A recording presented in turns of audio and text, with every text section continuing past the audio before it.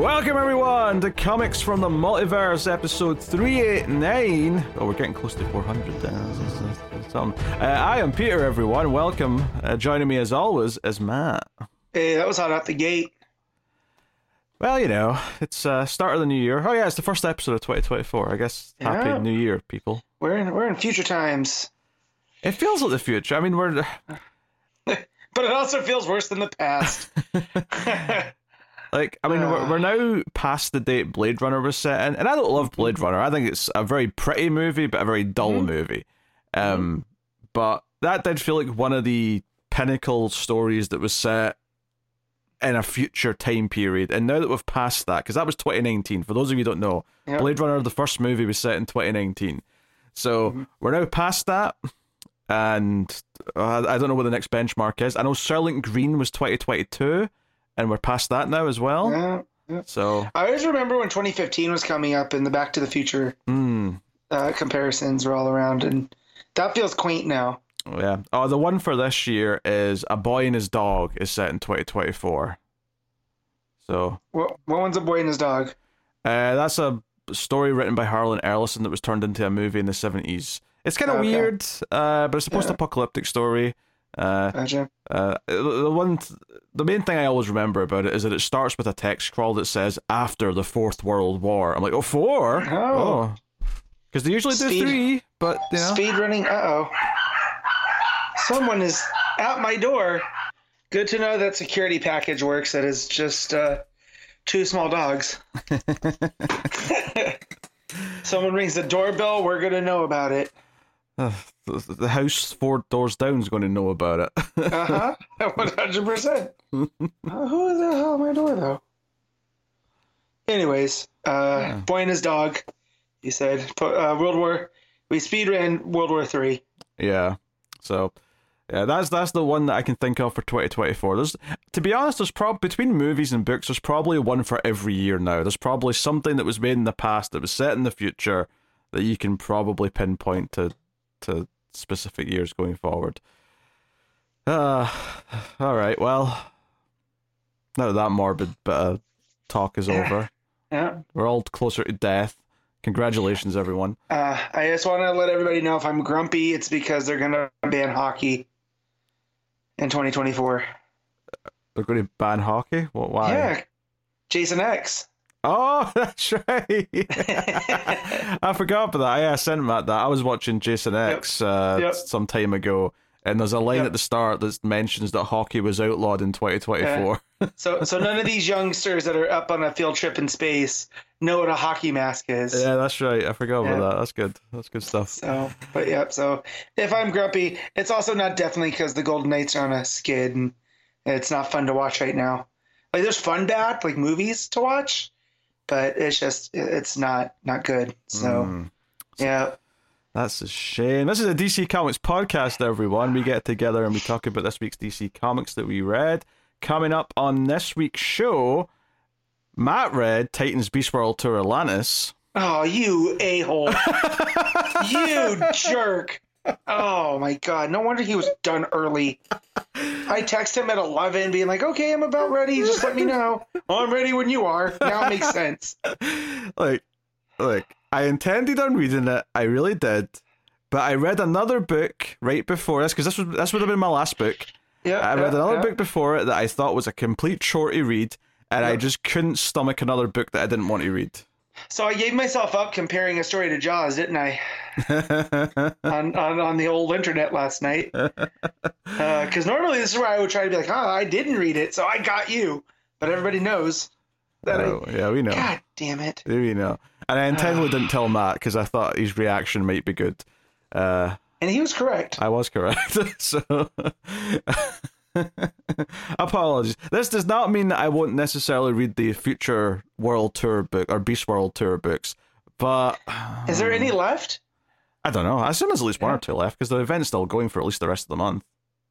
Yeah, but like we've hit the Bat characters, we've hit the super characters, we've hit the speedsters, and now this is the Atlanta. So I can't think of any other ones that I'm checking. Now that you've asked me, I'm checking.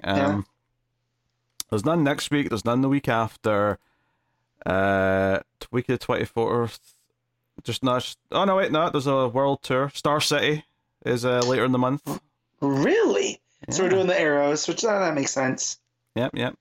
And that's it for this month. Just one more. So. Oh well. Oh, there you go. All right. Anyway, what else did we read this week? We'll be talking about Batman 141. We'll talk about Birds of Prey issue 5, Shazam issue 7, Matt read Poison Ivy 18 like he always does. We'll be talking about Kneel Before Zod issue 1, and Matt read Blue Beetle, which he's also been reading. So we got that. I've got a Patreon book. I'll be doing American Vampire Second Cycle issue 3. I was going to do both, and then I checked how many books we had next week, and it was very similar to this week, and I thought, okay, you know what? I'll just split them up over the 2 weeks. So I left Batman the Outsiders for next week. But that is what's coming up on the show. So it's not a healthy list overall. It is a shame that Matt's got so many solo books this week, but it just so happens the ones he likes to read came out in this week. Two, yes. Two that I like to read. 2. 3, there's 3, Matt.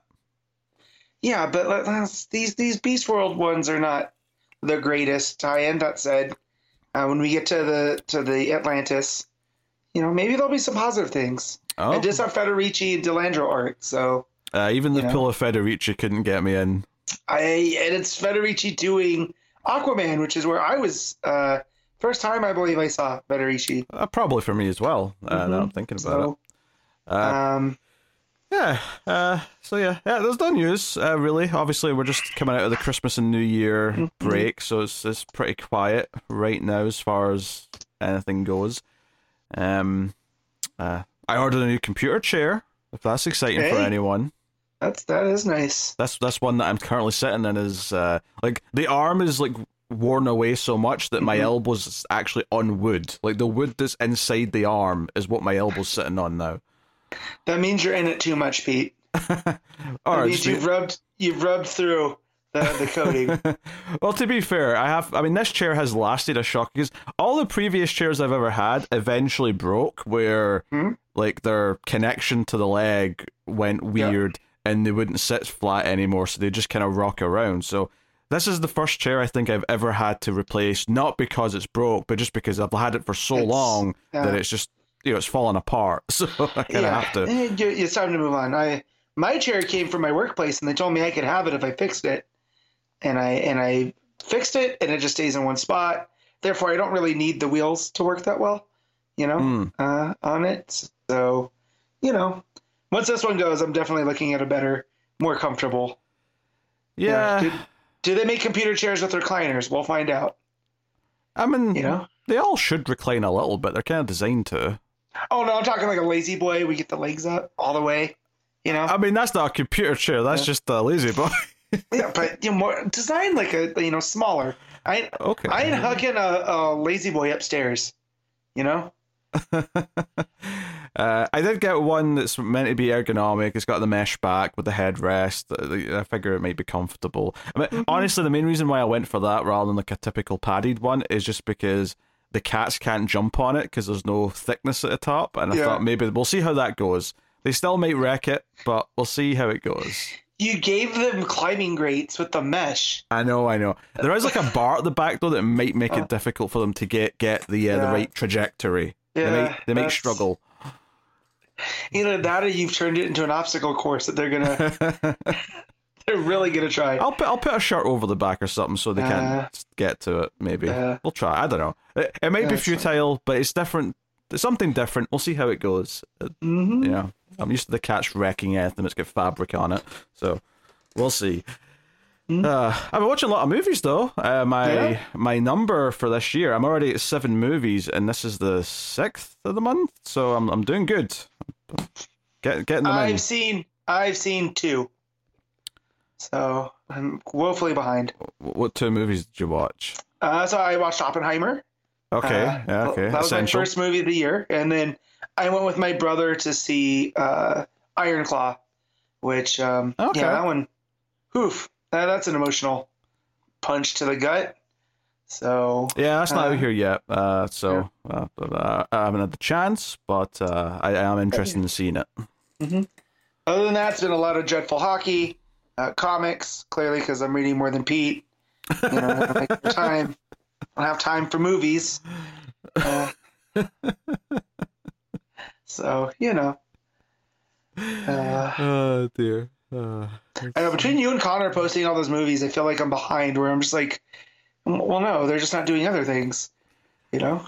So Yeah, I mean, yeah, I've calmed down a little bit in video game playing this past month because I was playing a lot for a while before that. But I've calmed down a little bit. I'm in the movie watching phase right now, racking up some movies and some different movies. Like I'm trying to like catch up on some 2023 stuff, but I'm not watching them back to back because I think I would get bored just watching new movies constantly. I get a thirst for watching some classic stuff that I've not seen. So I watched The Odd Couple for the first time the other day. Nice. Stuff like that. So yeah. I'm definitely watching Godzilla versus the Astro Monster tomorrow. Oh, good. Good. When I'm working overtime, because oh, did you like the Ghidorah, the three-headed monster? Like is a different. It's not bad. It's just very weird. It's but you know what? It felt timeless at the same time. Like it did not feel like a movie from the '60s, right? It just felt like an old. Like it's weird. It's like an old timey thing. So, but yeah. I'm trying to think what else do they have on there that I want to watch. I am trying to track down Shin Godzilla just after seeing -0. Oh, sure. I mean, it's easily rentable anywhere. Yeah. But if I can catch it on streaming, that's preferable because I have so many streaming services. I doubt. I don't know if you will. I don't know if it's on any of them. Yeah. I could be wrong. I don't know. Streaming services keep increasing their prices. I know Prime's going to have ads soon, or you can pay extra on top of what it already is to not have the ads. At this point, like I've already been on that. I'd rather just buy the stuff I want from the digital stores than rely on the streaming services, and I'm further into that deep hole than I was before with all these changes. I agree with stuff like that. Like I after seeing Oppenheimer, which I didn't love, but I did feel like that's a movie that I'm going to want to rewatch. I am going to pick that up when I find it on sale. But for something that I haven't seen or I'm not going to watch a bunch of times, you know, I don't know if I want to spend that on something like Shin Godzilla. Sure, but look at it this way, right? The rentals tend to be between like $2 and $5, right, for each individual movie. Right. If you add up what you watch on average a month, would you be better off just renting the, I don't know, let's say the half dozen or dozen, whatever it might end up being, a month of things that you specifically want to watch because you can just pick whatever because you're just renting them, versus I'm paying for 5 streaming services that's costing upwards of $100 per month, and they don't have any of the things that I want to watch on them. So. Sure. That's where it's getting with Netflix. I know for sure that like there's just not a lot of stuff on there for me. And if it is stuff, it's stuff that I'm readily going to buy anyways, you know? It's weird, but stuff like I get a lot of stuff through my cable package anyways as well. We still have cable. So like Peacock, we get a discount for using our cable login. Same with Max. I don't pay for Max. Max is included as of now. So, you know, Hulu, we pay for Hulu, but that's minimal. But yeah, it is one of those things that there's not a lot of good things right now. Like the really good things you have to pay to rent, like, you know, Oppenheimer, Killers of the Flower Moon, you know, all of these bigger titles that I would want to watch, you know. At a certain point, I just started feeling restricted by relying on services. So I typically only have them now if there's like an original show that I need to watch or something. Otherwise, I'm just renting and buying. Then you can go and pick it up if you need to. Like now that the curse is over, the Benny Safdie, Nathan Fielder, Emma Stone show, now that I know that's done, I'm gonna probably get Showtime for like a month, and then watch through that, and then probably cancel. Yeah. You know, I do that during the spooky season for like AMC Plus, because you know sometimes they have a lot of good classic horror on there that I don't own. So and that tends to work. You just have to remember to cancel. That's where they get me. Oh yeah, I have no doubt Shudder's streaming numbers are like 10 times what they normally are in October. Yeah, that said, Shudder for the value, because I think it's still only like what, $8. It's cheaper than most. That said, though, their video quality is still only 720p, so they're kind of they're slumming it in other ways. Yeah, but you know, I listened to a podcast go over their top 10 horror movies of the year, and like 3 of them were Shudder exclusives. So at least they're producing good content through there, and there's a lot of good classic stuff. Yeah, I'm not sure how much of that stuff they produce, or if they just buy like the distribution. Yeah, they're like indie movies that they pick up for exclusive distribution. Not that it really matters one way or the other, but yeah. Have you seen Where Evil Lurks or When Evil Lurks? No, but it is on the Streams After Midnight to-do list. We're doing 2023 catch-up. We just did Exorcist Believer, and we've got a list of like 6 movies that we want to get through that before we do our top 10 in the end of March, give or take. Because that was on the list pretty high. Because what they did is like your system of, everyone submits their list, right? And then they do the analytics and they place it how you used to do the top 10s, right? And so that was because it was kind of middle on everybody's. It ended up kind of high when they talked about it. And I was like, okay, since it was on everyone's list. I heard it's very mean, and I'm like, I don't know if I need that in the winter time. I'm already having some hard times. I am looking forward to watching that more than I am all the other things that we're doing soon, because I'm not looking forward to watching The Nun 2 or some of these other things that are on the list. Exorcist Believer was pretty rough. So yeah, that's been on the list, and me and Ash are both like, well, do you want to watch it? Because I don't. Because look, I like Halloween Ends a lot, but those first 2 Dave Gordon Grade ones are varying degrees. Like the first half of it's just kind of okay, but it goes into it's very much Exorcist: The Force Awakens, or Exorcist: Dark Fate, or Exorcist: Jurassic World, or Exorcist: Afterlife. You see what I'm saying here? It's just that, but for Exorcist. Exorcist again, another Exorcist. We brought a character back from the original film. And from what I hear, for no reason. There's absolutely no reason in the movie they give that justified that character. Which is crazy, too, because I was going to watch it for the 50th of The Exorcist, because it dropped, at the end of December, 50 years ago.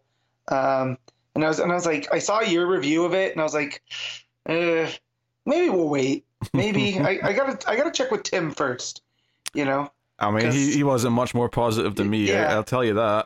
and that, so when you both line up on the bad side, I like to split the difference between you two.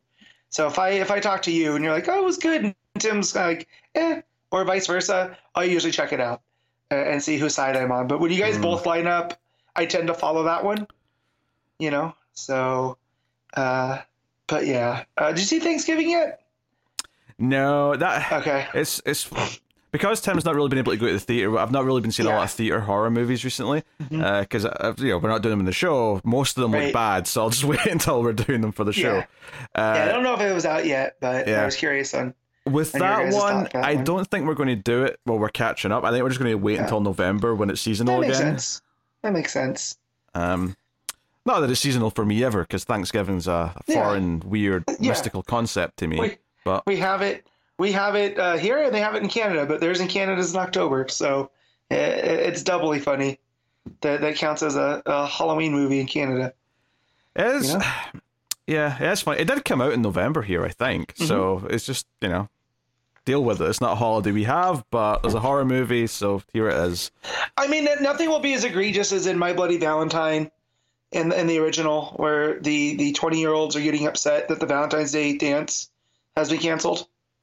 Right? Yes, this group of adults, whatever will they do? Yep. They could just have a party whenever they want because they're adults. Why are they upset? Yeah. So nothing I think will be as egregious, but just curious on those thoughts. I'm not going to paint it either way. Though that said, if you check my top 10 of the year, it's firmly in there. So, but really, you're big fan of Eli Roth, the director of Green Inferno now, are you? I am not, but I am a big fan of Thanksgiving itself. It might be his best movie. But I'm also not a huge fan of his. So that's not saying a lot, right? That's like, low, what do they say? Low hanging fruit. No, not that. No? Selection pool, right? It's a low bar. Not a lot to choose from. Yeah. So we're not talking about James Cameron here. You know what I mean? No, we are not. Which, by the way, The Abyss rocks. It still rocks. I highly recommend it, but make sure you watch the longer special edition cut. 2 hours and 50 minutes. That's the one you watch. Gotcha. And that's available for purchase, right?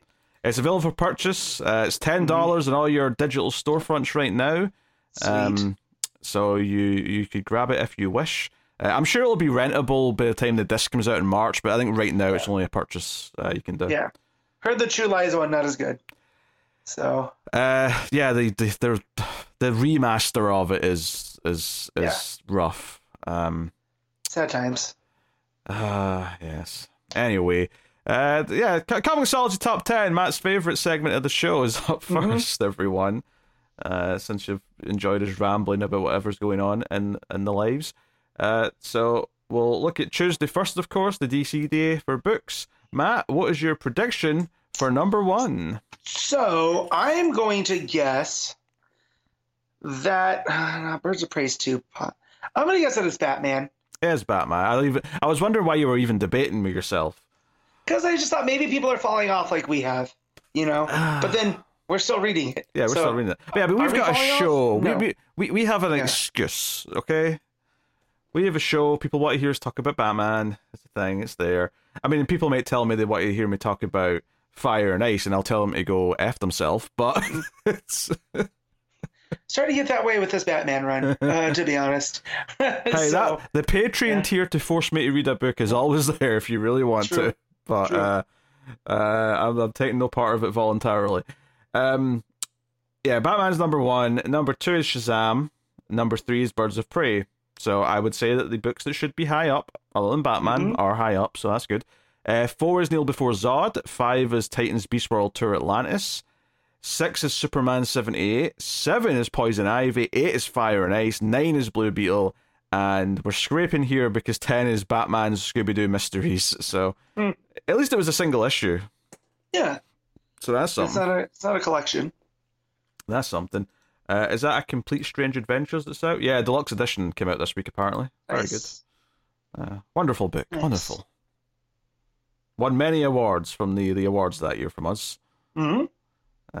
Back And probably a little award called the Eisner. That's Yes. probably a big deal too.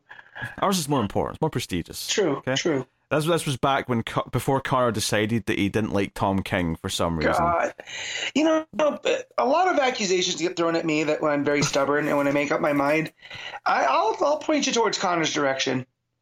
I argue he's worse than I am. He had a thread a couple of days ago, or maybe last week or whatever it was, saying why he doesn't like Tom King anymore. It's like, they all sound like Tom King books. I'm like, so he's got a voice. Lots of writers have a voice. That's like saying you don't like Alfred Hitchcock because his movies are too Hitchcockian. And it's like, yeah, kind of the point there, bud. Or Stephen King, same thing. Yeah. That story was too Stephen King-ish. Oh, okay. Yeah. Well, I mean, it makes sense if you never liked the thing in the first place. Like, when I say something's too Zack Snyder, like, I always disliked that. I've always disliked his gratuitous slow motion and nihilistic characters and everything else that he does. I just feel there's better ways to phrase it if you're Connor.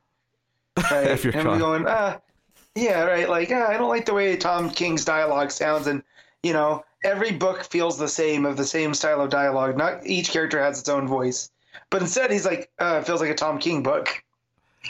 But there's better ways to say this. I would fight him that they all sound the same, to be honest. But I mean, Oh, me too. Because they don't. Rorschach and Danger Street are not the same at all. Yeah. They have the same artist. They have the same writer. Those two are two very different tones of books. Yeah, they feel very different to me, so I don't know what he's talking about.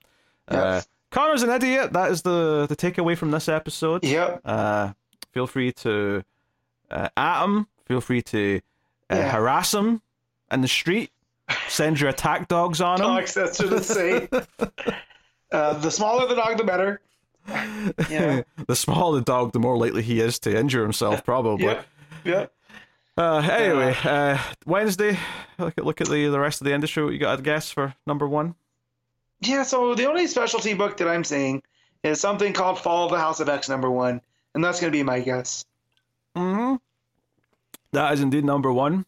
I'm intrigued. I saw a tease this week on Twitter that we are getting like a soft relaunch of X-Men soon. Again? They're calling it the post like Hickman, even though Hickman's not been on the books for a while. That It's still No, in but his follow up, if you will. it was the status quo of the whole Krakoa Yeah. stuff. Maybe a and refresh would let me try some X-Men books again. I don't know. Me too. Because I miss it. Because I didn't mind the House of X, Powers of X stuff, but then it started to get too much, and you were having to read 3 different books that Hickman was writing, and I just I can't keep up with this and all the DC. But there were ideas there that made X-Men feel different from all the other X-Men runs over the last 50 years. So credit where it's due. But yeah, I'm kind of ready to see what's next for the Merry Mutants. Yeah. Number 2 is Moon Knight. Oh, sorry, Vengeance of Moon Knight, I should say. Yeah. That looks like a cool, moody cover. Yeah, cover's quite pretty. Number 3 is Amazing Spider-Man. Number 4 is Captain America. Oh yeah, JMS is writing that. Well, I didn't realize he was. Really? Yeah. He's doing a Captain America book. Interesting. Is he walking across the country? So that was the last thing he did with Superman. No, but he's got a big famous Spider-Man run, and I know him from Babylon 5 more than anything these days. So he's got some cred with me, and people like his Thor run, I think, if I recall. Big fan of his Thor run. I like what he did with the whole concept of Ragnarok and Rebirth, and it kind of set the stage for Jason Aaron's Thor. So, yeah, isn't his Spider-Man one the one that has the Green Goblin and Gwen Stacy? I think so, and that's very divisive. I actually read some of it and liked what it did, although I do remember there have been some. I mean, it wasn't as bad back then, but there was John Romita Jr. art was definitely in there from what I recall. Yeah, but I remember there been a very good issue where Aunt May finds out Peter's Spider-Man, and there's an issue just called The Conversation, and I remember thinking that was very good. Yeah. It has been a while though, so I don't recall much of what I read. 5 is Fantastic Four, 6 is Doctor Strange, 7 is Thanos, 8 is Darth Vader, 9 is Star Wars The High Republic, and 10 is Miguel O'Hara's Spider-Man. Must be a tie-in to the Spider-Verse stuff. I guess so.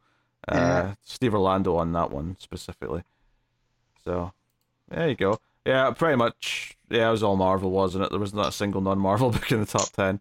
No, and I'm looking even on League of Comic Geeks. There's nothing. Conan comes in at like 12. Nope, Walking Dead Deluxe. Yeah, you have to get to 14, and you get I think that's a Boom book there, Pain and Merrimack by Kyle Starks, and then there's some Image books and stuff. But yeah, very very heavy Marvel week on the Wednesday chart this week. There's a Planet of the Apes book out. What's this? Issue 1. Beware the Planet of the Apes. Is this gonna lead into the new movie? Is this its own thing? I feel like it's its own thing. If anything, I think I recognize a character from the original movies on the background of the cover, so I feel like it's probably just its own thing. Yeah, it's about Cornelius and Zira, so it's definitely setting that with okay. Cool. Oh well. See Marvel using some of those Fox properties they got a hold of when Disney went shopping. went Thanos mode, started collecting everything. Yep. Well, Disney had a pretty bad year in 2023, so which honestly they were kind of due. It's really bad for the industry when one company's on top for too long. So I'm more than happy that they didn't have a great year. Yeah, it's not a moral thing either. It's a this is what happens when you oversaturate the market. People tend to get tired of your product. Yeah, so. it's just you want things to be fresh again, and if one company is just playing the same safe card over and over again, which in Disney's case, well, it's 2 cards. It's Marvel movies, and it's their animated and sort of live action remakes and that stuff. I would say Star Wars, but they actually crashed and burned with Star Wars years ago at this point. So we'll see what comes of that. I mean, at this point, Star Wars is a TV product now. I mean, they keep threatening more movies, and I'm sure there will be one eventually, but it feels like we keep... Other people would say teasing, but Pete uses threatening when it comes to Star Wars. So, last year I actually watched the original trilogy again, and they're still very good. Like, I'm maybe a little critical of a few things that a lot of fans love. Like, the Dagobah stuff in Empire, I could take or leave. But, like, you know, overall, very, very solid trilogy. Lots of things to like, right? But I just don't care for more. Yeah, that's fine. I don't need more. At this point, it's a taste thing. There's no mono nerd culture like there was 15 years ago. You know what I mean? Where it felt like, where there were splits and divergences, right? Where it felt like some people were more into Star Trek than they were into Star Wars and whatever. And now I just feel like everyone kind of likes what they like. There's not really a mono culture in things. So I'm just happy in my own little DC corner over here. Yeah, actually, on Star Wars, just a funny tidbit from the week. So there was one of the anchors on Fox News this week said something rather silly. She said that she doesn't like Star Wars because it's, quote, too woke. So she's a Trekkie. And then she held up this to show that she was a Trekkie, which, for people listening to the audio, I'm holding the Vulcan Spock sign up, but I'm holding it the wrong way around because you do it that way. So it looked like she was making some kind of gang sign. And the only thing that sticks out to me about this is that Star Trek, from the 60s onwards, its creation, has been a show about a utopia, socialist utopia, with no currency. Right? Yep. And I've been seeing people crack jokes all week about episodes where it was like promoting trans ideas in the 80s before anyone else was really talking about that in TV and movies. But no, the Fox News host, she's clearly a Trekkie. She knows her stuff. There's a story about when Roddenberry was pitching it, and someone just said, these aren't sci-fi stories, these are morality plays set in space. And Roddenberry went, shh, that's the point. You know, like, he knew exactly what he was doing from jump. Yeah. You know, if you package things up a certain way, people aren't going to notice it as much. And now, you know, I'm not much of a Trek person, right? But I still understand what the whole point of its creation was, and where it stands in the tapestry of culture. So that the fact that she says she doesn't like Star Wars because it's woke and she's a Trekkie will never not be funny. Yeah, it's hilarious. It's something about not understanding the media that's being consumed is just such a thing for that ilk. Anyway, shall we talk about comics? Should we do that? We should talk about new comics right now. Yeah. All right. Titans Beast World Tour Atlantis issue 1. Matt's very excited to talk about this. Yeah. Cool. What are you waiting for? How can I have to say, Matt? Well, I thought you were going to give the creative teams and just set me up. Well, no, because isn't it like multiple creators and teams? So it is, but I thought you had them in front of you. So no, for these books where there's like 3 or 4 stories that all have different teams, I just say them as we're going through the book. This is on you. So we have the first story is by Sina Grace and Riccardo Federici, and it's essentially what Atlantis was doing when the spores first start falling, and Arthur is just trying to get back to be with Andy, and Mera has to start taking the lead because Aquaman's up doing Aquaman stuff with the Justice League, but she ends up going and talking to Garth, to Tempest, who is hanging out with Tula, and they're trying to get romantic. And my main problem with this story is that it makes it almost feel like the tone is that there's something up with Tempest, and we know from reading Beast World, right, that he's got one of the Necrostar guys in him from Brother Eternity, but he's just feeling off. It's not feeling like it's because of the Necrostar, but this all is taking place after we already know he's been infected and whatever. But so it's, you know, through Mera, she's like, you know, Garth, there's something up with you. You know, you're not acting like yourself.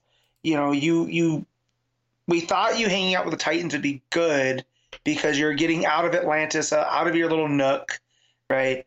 And as they're going, more of these spores are starting to affect the Atlanteans, and it's giving them, like, you know, whereas they like on the surface land, they turn into these big monsters. Here they're getting like crossed. So like in the beginning, Aquaman's fighting Tiger Shark. Well, he calls him Tiger Shark, but it's King Shark. But he's been infected with one of the spores, so he's also getting like tiger-like features. So you're getting some cool, mixed creatures stuff going on. Federici's art looks great, like it always does, right? But Arthur ends up getting infected, and Mera and Aqualad Jackson have to work a little bit of like magic to get him into like stasis. So they're able to pull some Zabellian magic and keep him chained up to where Andy's wondering where her dad is. So it gets a bit tragic there, but it also plays with the threads of Garth and like what exactly was he doing down in Atlantis? Was he down there to infect them with that type of stuff too, with Brother Eternity? Who knows? But yeah, it's one of those fill-in stories that I don't think it's going to really impact the Beast World story as a whole. And yeah, the Federici art is really the top piece of it. Him drawing Atlantis and Sina Grace playing with the whole Atlantean like continuity, right? We see, what was her name? The Reverend Mother Satea, right? Who's part of the ruling council. They talk about the Crown of Thorns defense system and all that stuff. So it felt nice to visit that neck of DC since it's been a while, because I can't tell you the last time. I think I read the first issue of Black Manta was the first time or the last time that I've read an Aquaman book. So the second story, what's that? I said it's been a while. Yeah. So the second story is by Frank Thierry and Valentin Leandro or Di Leandro. And this one's a lot more fun. And it's called Just When You Thought It Was Safe to Go Back in the Water, which instantly from there I'm like, okay, let's see what's here. Someone made a Jaws reference, so Matt is in a good mood now. It's more than that. So we already know, like, I like Valentin Di Leandro's art. Like, it's got that blocky, kind of pulpy, heavy dark lines and not muted colors, but they're not like the brightest. And it just sets a certain tone, right? It sets a kind of pulpy, adventure-y tone. And so this starts up in Amnesty Bay, and there is a police chief and a guy in a very bad, tan suit with an orange tie talking about how we can't close the beaches because there's been some manta ray attacks. And the frame pushes in. And wouldn't you know it, the guy in the suit is drawn to look like the mayor from Jaws. And the police chief, when it goes to him, kind of looks like Roy Scheider, right? So it's definitely Di Leandro and Thierry having fun there, where as the police chief is like, we got to close. We don't know where Aquaman is. Like, this seems like, something that he should be on top of. Why is he not? The mayor's like, oh no, I heard about a town in Long Island that closed their beaches and they never recovered, right? So of course more Jaws references, and this is where they end for the most part. Is this gigantic like tail comes up out of the water and snaps the mayor into two, right? And right in front of the police chief, he tries to get things going, but he can't. And so that leads to our heroes that we had met in the Waller Rising book coming in, and Deadeye and Vixen. How could I forget? Yep. My favorite. Yep. So Deadeye and Vixen pop in, and they're like, okay, we're on top of this. There's some weird, animal spore things going around. We're pretty sure this is Black Manta. To the police chief goes, okay, well, we got to find a new mayor now. I don't think he's winning re-election. And so they go off into like a submarine with Deadeye. Captain Boomerang's also there under the guise of Waller sent him because he's familiar with Black Manta because they were on the Suicide Squad, which I don't remember Black Manta being on the Suicide Squad, but I'm not saying it didn't happen. It just doesn't, when I think Black Manta, I don't think Suicide Squad. So they go and they start hunting again. It's not the last of the Jaws references, but they end up going hunting for this gigantic black manta into the ocean. And they end up getting him. Vixen tries to use her tie into the red to try to calm him down, and it starts to work. And despite that, Boomerang throws a harpoon, and it strikes this gigantic black manta creature, and it starts thrashing around again. Eventually, Deadeye and Vixen get things under control, and they get Black Manta, and they end up pulling the spore out, and it returns it back to size. And Vixen starts to wonder, wait, so this is the second time you've been infected with one of those things, and this time you grew to be a gigantic stingray. Like, what is going on? And Captain Boomerang looks at his phone. There's an incoming call. They ask him who it is. He goes, "Who do you think?" And he starts talking to Waller, and it goes into Waller's lab.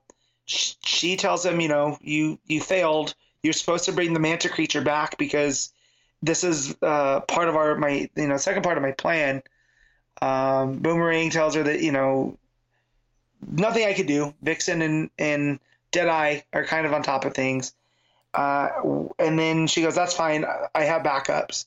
And it shows that she has Dolphin from Atlantis, and it exposes her to a spore. And she claims that she's the one that infected Black Manta with this new kind of spore that she's tampering with. So out of the stories, this one was, besides all the Jaws stuff, which I do love and I appreciate, it kind of did push Waller's story forward, which I find is weird considering these are in backups that I don't know how many people are reading, right? So, again, not that her messing with the spores is a big story point that they can't cover. It just seems weird that it's happening in this backup to be introduced. But yeah, again, the art is fantastic. The gigantic manta ray looks great in the art style. Deadeye's costume, who I'm not a big fan of because it's got that weird Cyclops kind of mask with the almost skull aspect. It looks more like just machine. It almost looks like he's just wearing a big, face mask on his head. And the way that DeLeandro draws the cape, it just it gives him more bulk. It makes him look like a more imposing figure, which is kind of nice. But yeah, it was out of the stories, it's probably the best here, which then leads to the last story, which is Out of His Depths by Megan Fitzmartin and Maria Laura Sanapo. And this is Jackson's story continued from the first part where he's with Mara and he's supposed to be watching Andy while she tries to, fix Arthur. And Jackson's trying to do more. He's afraid that Mara only thinks of him as his father's son, and that he's, got the chip on his shoulder because he's always admired Mara, right? And it's not just because he's half Zabellian and all of that. It's that he looks at her as like a true leader in ways that Arthur's just not. And that, with his powers, with the water bending and all of that, he needs, he feels a kinship with her and he feels like it's not returned. So there's a lot of cool character stuff in here for Jackson and Mara. But because Jackson's so careless in how they're handling this, a bunch of these shark creatures start attacking, and Jackson realizes that they're Amazons that have been infected with the spores. So once they pull the spores from them, though, you're going to have these, air breathers stuck underwater. So Jackson uses his water powers to put like a bubble around their heads. So when they pull the spores out and they turn back to regular humans, they can get them back to the surface. One of these spores, as he's pulling it out of an Amazon, gets into Mara, and she turns into like this kind of eel creature that has arms. So it kind of looks weird. Like out of all of the creature designs, it's definitely the most unsettling. And she goes back to the palace to looks like to attack Andy. So Jackson comes in there and is able to stop her with the help of Tula and Mother Satea. And they end up, Jackson's like, well, whatever happens, I'm sure the Titans above are going to be able to, because the best that we can do is hold this down and try to keep as many spores down here as we can. And yeah, the art is it's what you would call the house style from DC. It's kind of, it has the heavier kind of rounded lines of like, who's the artist that we talked about last week that has is it Panarin? I think, or Passarin? Passarin, yeah. Yeah, it's Passarin. It's very similar to Passarin. Panarin's a hockey player, so if anybody's wondering, that's where my brain went there. But yeah, and I don't have a problem with Fitzmartin as a writer. They tend to have Jackson's voice down. There's certain ways that things that happen in the story, stuff that we've been critical from reading their Robin book, where it's just off by just enough that you notice it. But in a story like this, and in a anthology tie-in, you can do a lot worse, right? Like I don't know if I'd want them on a full-time Aquaman book, but here in small samples, it's fine. But yeah, so that's what you're missing on the Atlantis World Tour. No. Three. Yeah. And again, it's weird that the Waller stories seem to be the best out of them, considering, the Waller Rising book was kind of a mess. But with almost like the right focus, like Frank Thierry, I feel, is one of those writers that handles the ancillary stuff pretty well, and had a little bit more fun with the concept. So, not going to do these individually, but the art really is strong between DeLeandro and Federici. So I'll give this a 7 out of 10. Okay. All right. I think I'll lose sleep over the fact that I didn't read it, to be honest. Nah. So out of them, it's this one is probably the strongest. It's a little bit stronger than the Speed Force one, just because the Speed Force one had that overarching narrative, but it had some weak stories into it. All of these are kind of on the same level, right? There's not really a real bad one. They were just kind of all at the same level. So okay, all right. Well, Batman 141 Legacy number 906. Chip Zdarsky writing with Jorge Jimenez on the art. Also, it looks like they've taken the Legacy number off the cover. At least just looking at the cover on League of Comic Geeks anyway, it doesn't seem to be there. But don't worry, I'll keep track. That's good. I like that you're doing that though. Yeah. So last issue ended with the reveal that Zur-En-Arrh somehow is now in failsafe, the robot, and that's what we're going to be looking at here. So, I mean, it's an action issue, right? It's like most of it's a chase, most of it's the robot chasing Batman, and Batman trying to figure out how to fight failsafe. I think in some ways it's better than the issues we've had recently, because at least it is just fun action and Jimenez drawing it. I think the critique here, though, is that we already had good versions of this back in the first arc when it was just failsafe chasing Batman. The fact that it's Zur-En-Arrh inside failsafe now doesn't really change the way it plays out all that much, but it does look good because Jimenez is a good artist, so I can't deny that. There is a quick break in the middle where we cut to Dick and Babs talking to the French cat burglar. Turns out Dick went and trained with her as well at some point, they mentioned here. Fair enough. Which makes sense, because it feels like out of all of the mentors, Bruce trusted her the most. So he would send his ward to train in the ways of the cat burglar. So it's funny to me though, because when we got that story in the night, there was kind of a flirtation of like, she don't get me wrong, she was definitely an older woman than Bruce, but she was young enough that there was kind of this you seducing me, Mrs. Robinson kind of like attraction maybe. It just makes me I'm just laughing to think that he sends Dick off like 10 years later, and like he's a teenager and she's probably in her 50s or 60s by that point. Because I mean, here she's what, like 70 something maybe? Yeah, I don't know. But regardless, so it's just them. They're aware that Zur-En-Arrh is in failsafe, but most of the issue is the action. It's the robot chasing after Batman in a car that he's taken. Batman tries to take him out with some fancy foam bombs that he's developed for someone else. for Killer Moth Yeah. specifically. Yeah, so it's like flame resistant foam, Yeah. but it's solid enough that, you know, he drops it in the car, you know, so it keeps the car going. Yeah, he doubles back to the hut that Failsafe was building all of his stuff in, which Failsafe actually predicts. You know, Failsafe like thinks about going to Gotham because that's where Batman would probably go. Most people would think, but he's like, no. What would Batman do? He would double back because he needs weapons.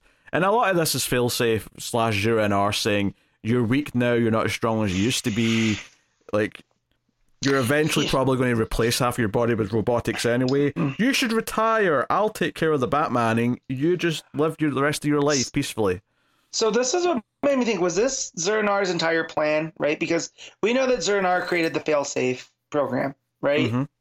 It came from an idea that if Bruce went too far, then this would have to be, and we know that came. So do you think this was always the Zero-NR personality's idea? And if that's the case, I don't know if I like it that the Zero-NR is an actual different personality than Bruce.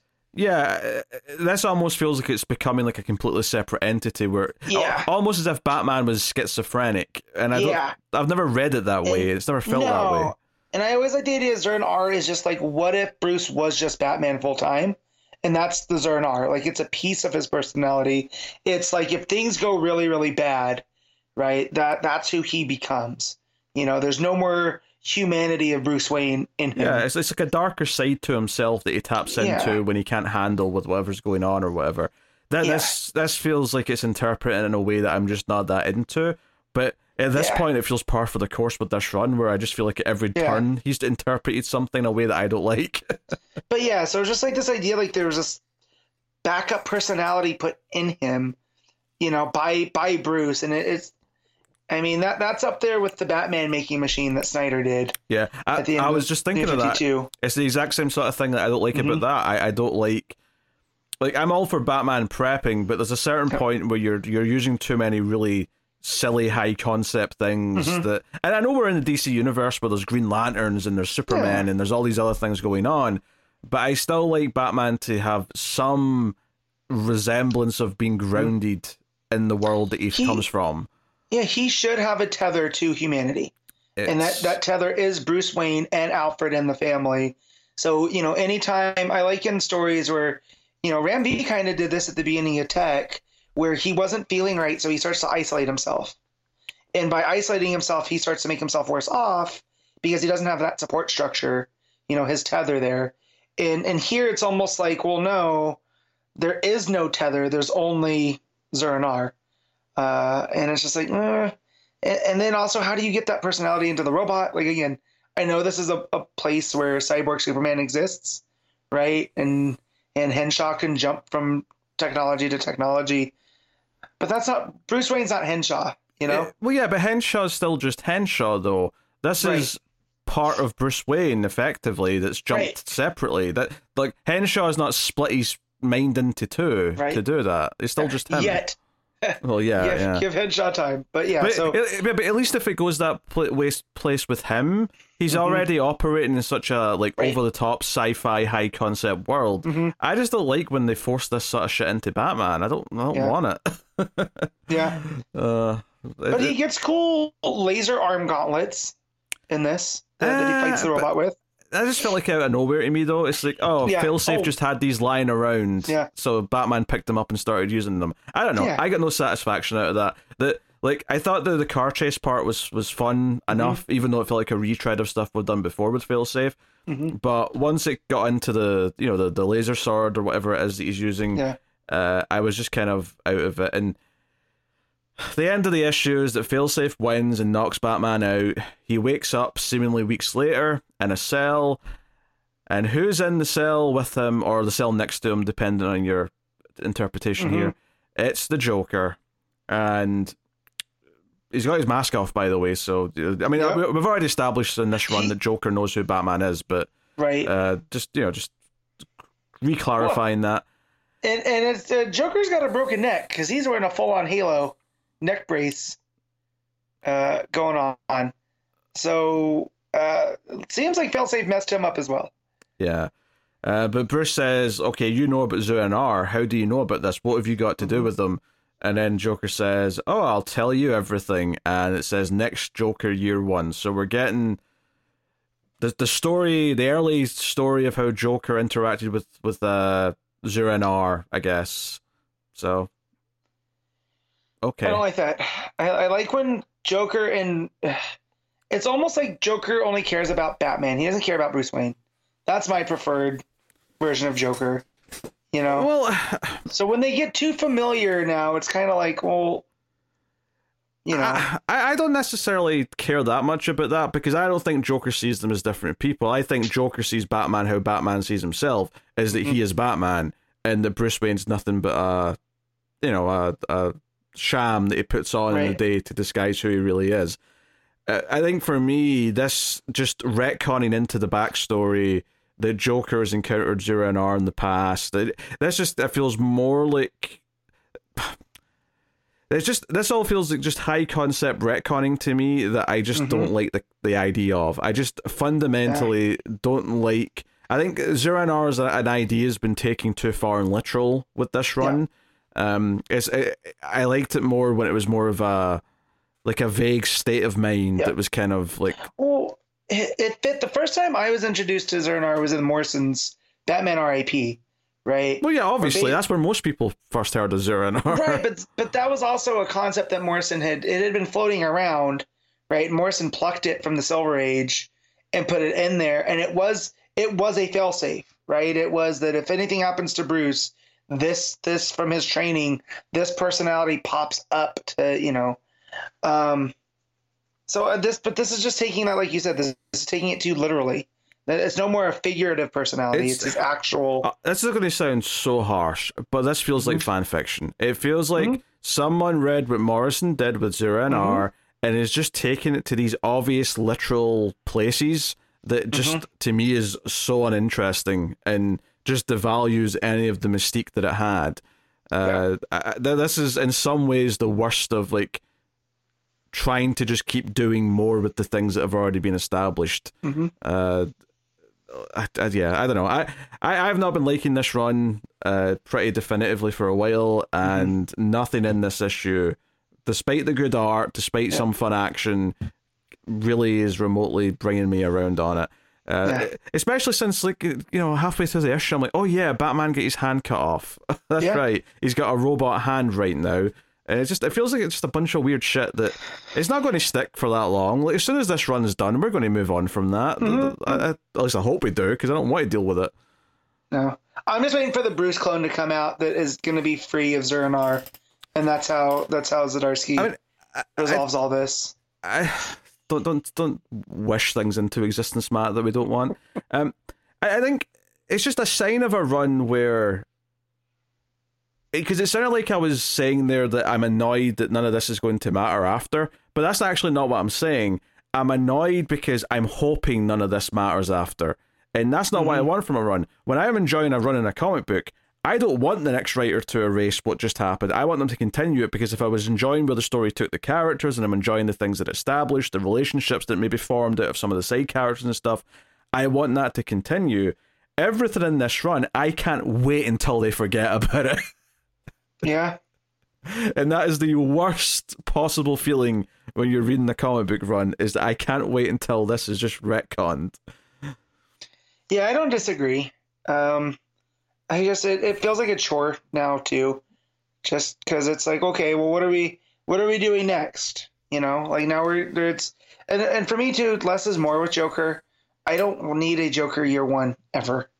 That's kind of, I like the small pieces we get in the Killing Joke, of the different origins that could be, and so just the idea that this is, we're going to get this and Joker dealing with Zu and R, it doesn't set me in a good place. No, I mean,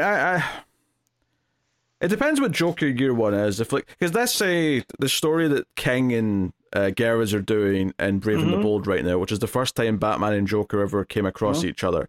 If they had just called that Joker year one, I'd understand why they called it that, because it's the first time Joker's like around in Gotham. It's the first time he's fighting Batman.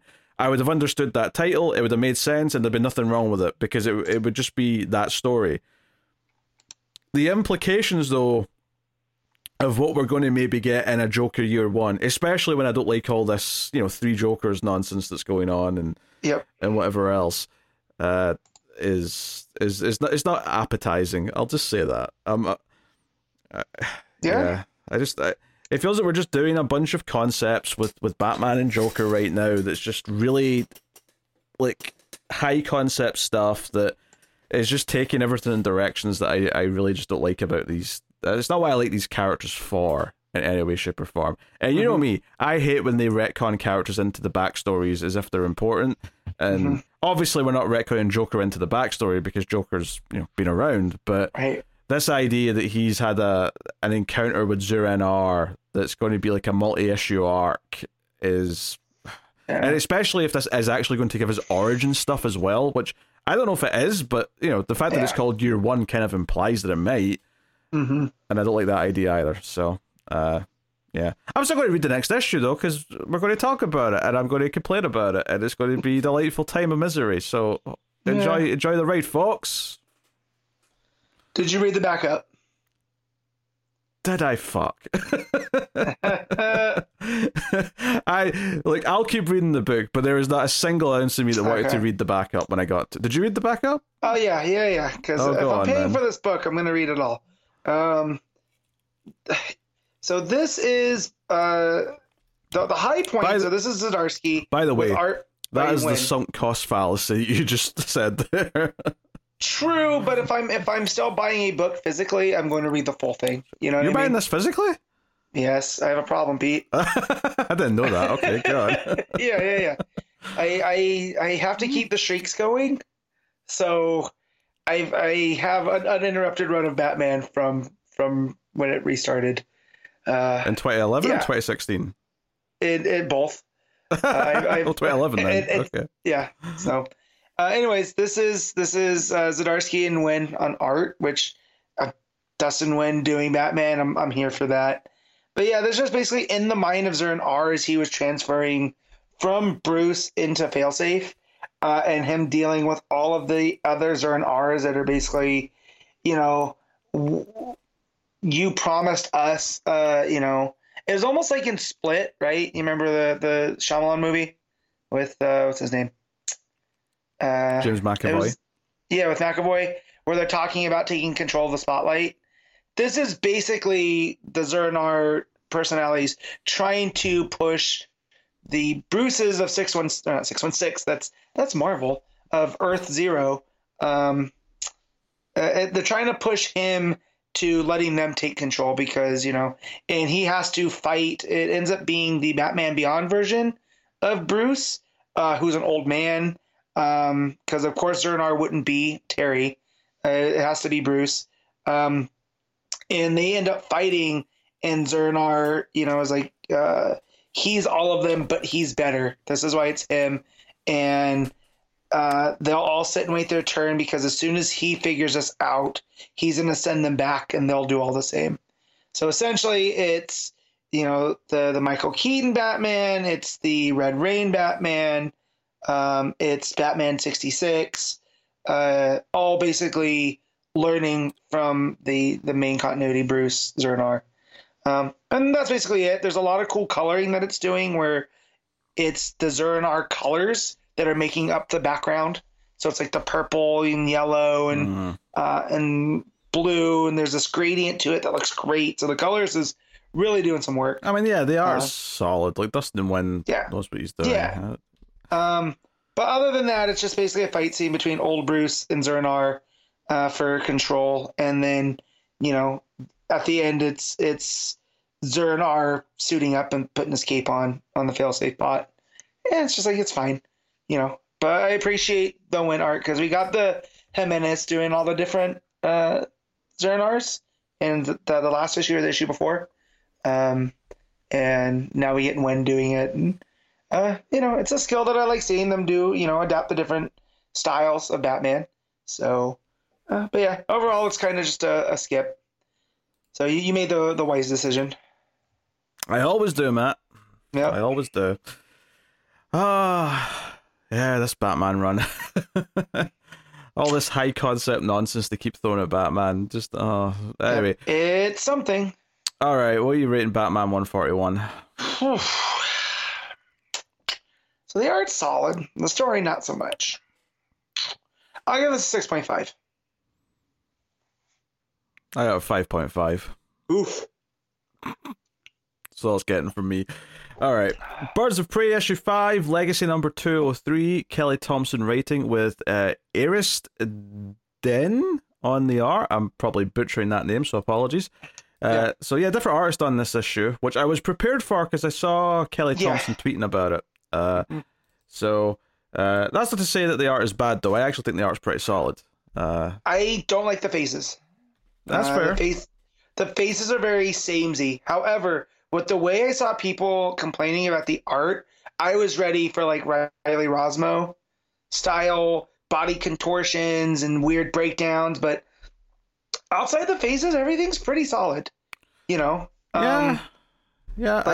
Obviously, yeah. We really like the Romero art that was there before, and obviously we're looking forward to that being back. But because I saw Thompson say, this book's from a different perspective.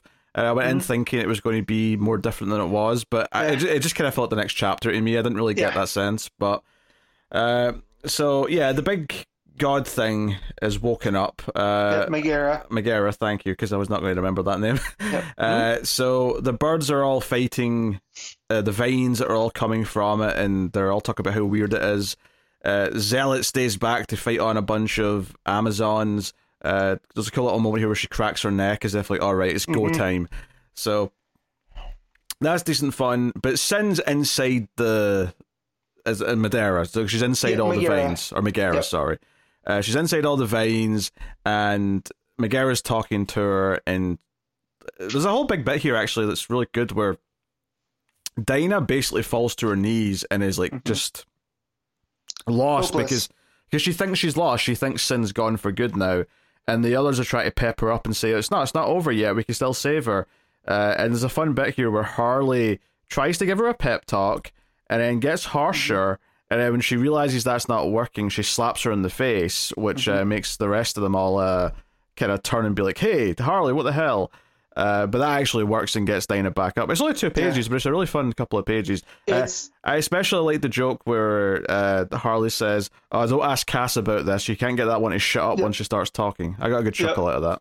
I like that. And then when she slaps Dinah, it's Barda and Cass at the same time saying Harley. So just the fact that, still Thompson's continuing their connection, that's going through there. Yeah. So... we actually go inside and like have Sin talking to Megara, and Megara basically wants to take over her body, but she's not done it yet. There has to be a ritual or something that's going to come up that the actual transfer will happen. But Megara basically mocks her for having a shitty, boring life. Like, look at this. Like, you read, you train a little bit, you go to sleep, then you read, you train. Oh, time for another nap. She basically says, you're wasting your life anyway. I might as well take your body because I'll actually do something with it. People will fear us. They'll worship us. So that goes as the others are trying to find a way to get inside, and it ends up being a combination of Barda holding the vines open and Canary screaming her lungs out into the abyss of the vines. So Canary gets in and reunites with Sin, and it's a whole thing. But yeah, there's a lot of good action in this. There's basically you've got all the stuff with Zealot. Cass ends up finding her after she's been put down, and that's when Maps shows up from the future and is like, and there's a good bit here where you see the shadow and they're like, oh no, we've got a problem, and like look at her eyes, she's been taken over by Megara, and of course you turn the page and it's Wonder Woman. So, but I actually really like the payoff to this because like they're fighting Wonder Woman, right? And there's a point where Zealot realizes, oh wait, it's Wonder Woman's body, but it's not actually Wonder Woman who's fighting. And it turns out Megara's nowhere near as good. So she actually is doing quite a job fighting her. So I thought that was a fun little bit. It's like, oh yeah, she's taken over Wonder Woman, but she doesn't know how to fight like her. So the actual fight's not as bad as you would think it is. And I like it's with Meridian. So Zealot tells Cass to run, and Cass is like, not without you. And they both, it's a really cool panel where Wonder Woman's coming down the stairs and Cass has her like bola thing. Like, I don't know what exactly it is. Yeah, I guess it is a bola because it's on this page. And Zealot has the sword, right? But then Meridian pops up and does some, future-y stuff with the jumping. Future it's stuff. yeah. So I'm not. I still don't understand Meridian's power set. Like, I know she can only be in a certain time, right? She has to have a stronger signal or whatever. But so she ends up popping back into place and tells both of them to go, and she'll handle Diana. And it does work. So, sorry. Yeah, it was actually Barda who said the line about Wonder Woman, like, her fighting without Wonder Woman's mind is very different. That's the upside to her being possessed. It's a really fun page actually, because you get like the four birds, because Diana's obviously inside the vines with Sin, but the other four are all fighting various Amazons and Wonder Woman. So there's this great page where it's kind of them on all different parts of the page. And this is where, when I saw people complaining about the art, I'm like, I don't have an issue with any of this. Like, it's chaotic, but in a good way, and you're getting all the vines surrounding the panels, right? To kind of represent that Megara is kind of everywhere, and is it still an imminent threat? And I'm just like, no, this is working, it's I don't still like good storytelling. I don't like it as much as the regular artist, but I still think this is perfectly solid art. Yeah, definitely. It definitely has that sort of like you say, the sort of puckered lips look a little bit too often maybe on the faces, but overall I'd say it's aesthetically kind of pleasing. That page that you're talking about where Barda says, turns out there's a possession, or there's an upside to the possession. You just look at that page and all of the birds are doing something. There's almost like you can see the steps of the dance that's going on, like the choreography here. And that is very good artistic storytelling to me anyways. Yeah, there's pacing to it, despite the fact that there's not actually panel gaps or anything like that. Right. So, it's real, it gets going. And just, so the stuff here with what is it? Megara. That's how we're saying it, because I had to pull it back up. Megara. So she is a goddess, right? Or did we decide that she's the goddess of vengeance along those lines? I don't remember what we decided, but she is a god, I'm sure. Yeah, so it would make sense that the Amazons kind of have her not trapped, but kind of put away on Themyscira. So I do like that. That's another story point, that once you start to realize what Megara wants to do, it makes sense why she was there and able to kind of get control. Yeah, there's a lot here where she's basically sort of mumbling to herself, oh, I made a mistake talking to you because you think it's a choice, it's not a choice. And then when Dinah comes in, she's like, I let you speak to your sister before this happens. I'm regretting, my niceties. And then the book ends with Dinah throwing up a bunch of little balls, which I think are explosives that detonate on her scream, because she throws them up in the air. She calls them banshees. And then she screams, and then you just see all these little explosions going off around, and that's the end of the issue. So, I mean, if I have a critique, it's maybe that I don't know if it feels like it does build to an ending. It feels like it just kind of suddenly, that's it. Oh, that's the end of the issue. So maybe that's a slight critique that I would levy at it. But I enjoyed the fight. I enjoyed the banter between the characters. I think through these action beats, Zealot's grown on me a little bit more. Harley's got some funny lines. Cass is always this great presence to have, and obviously Barda's a hoot at the best of times. So I enjoyed it. I enjoyed the build up to Wonder Woman showing up and their fear that they're going to have to deal with her. I generally enjoyed the art. I almost said genuinely. That's not what I meant to say. I generally enjoyed the art. I do think, sometimes we got the puckered lips on the mouths a little bit much, but for the most part, I think the coloring's very nice and pleasing to the eye. All the stuff inside the vines is all nothing but green, basically. But then when you go to the actual fights, all of the red capes or the red and black of Harley's outfit or Zealot, they all pop really well. So the fights look very colorful and very full of different, vibrant colors. And I do like it kind of shocks you. So if you were reading this in a trade and you get to this, you go from the Romero art to this art, it is going to feel like a big, like, there's been a shift. Yeah. And I think when you're reading the story as a whole, you know, that's going to be kind of a welcome change of pace, you know, especially that this is not that it necessarily changes the perspective of Megara, but it does give a different what's the word? I don't want to say perspective. I just said it wasn't that, but it does. It gives a different vibe compared to what we'd had, which was kind of more heisty, you know, them going through Themyscira. It was much more action oriented. To here, it almost takes its time, even though the action scenes are good. There's a lot more stopping and talking in, you know, Megara talking through their plan. So I think it was a welcome change. Like, again, I don't know if I'd want this art all the time, but in a one-off story, I think it's fine. I mean, do you think it's just a one-off?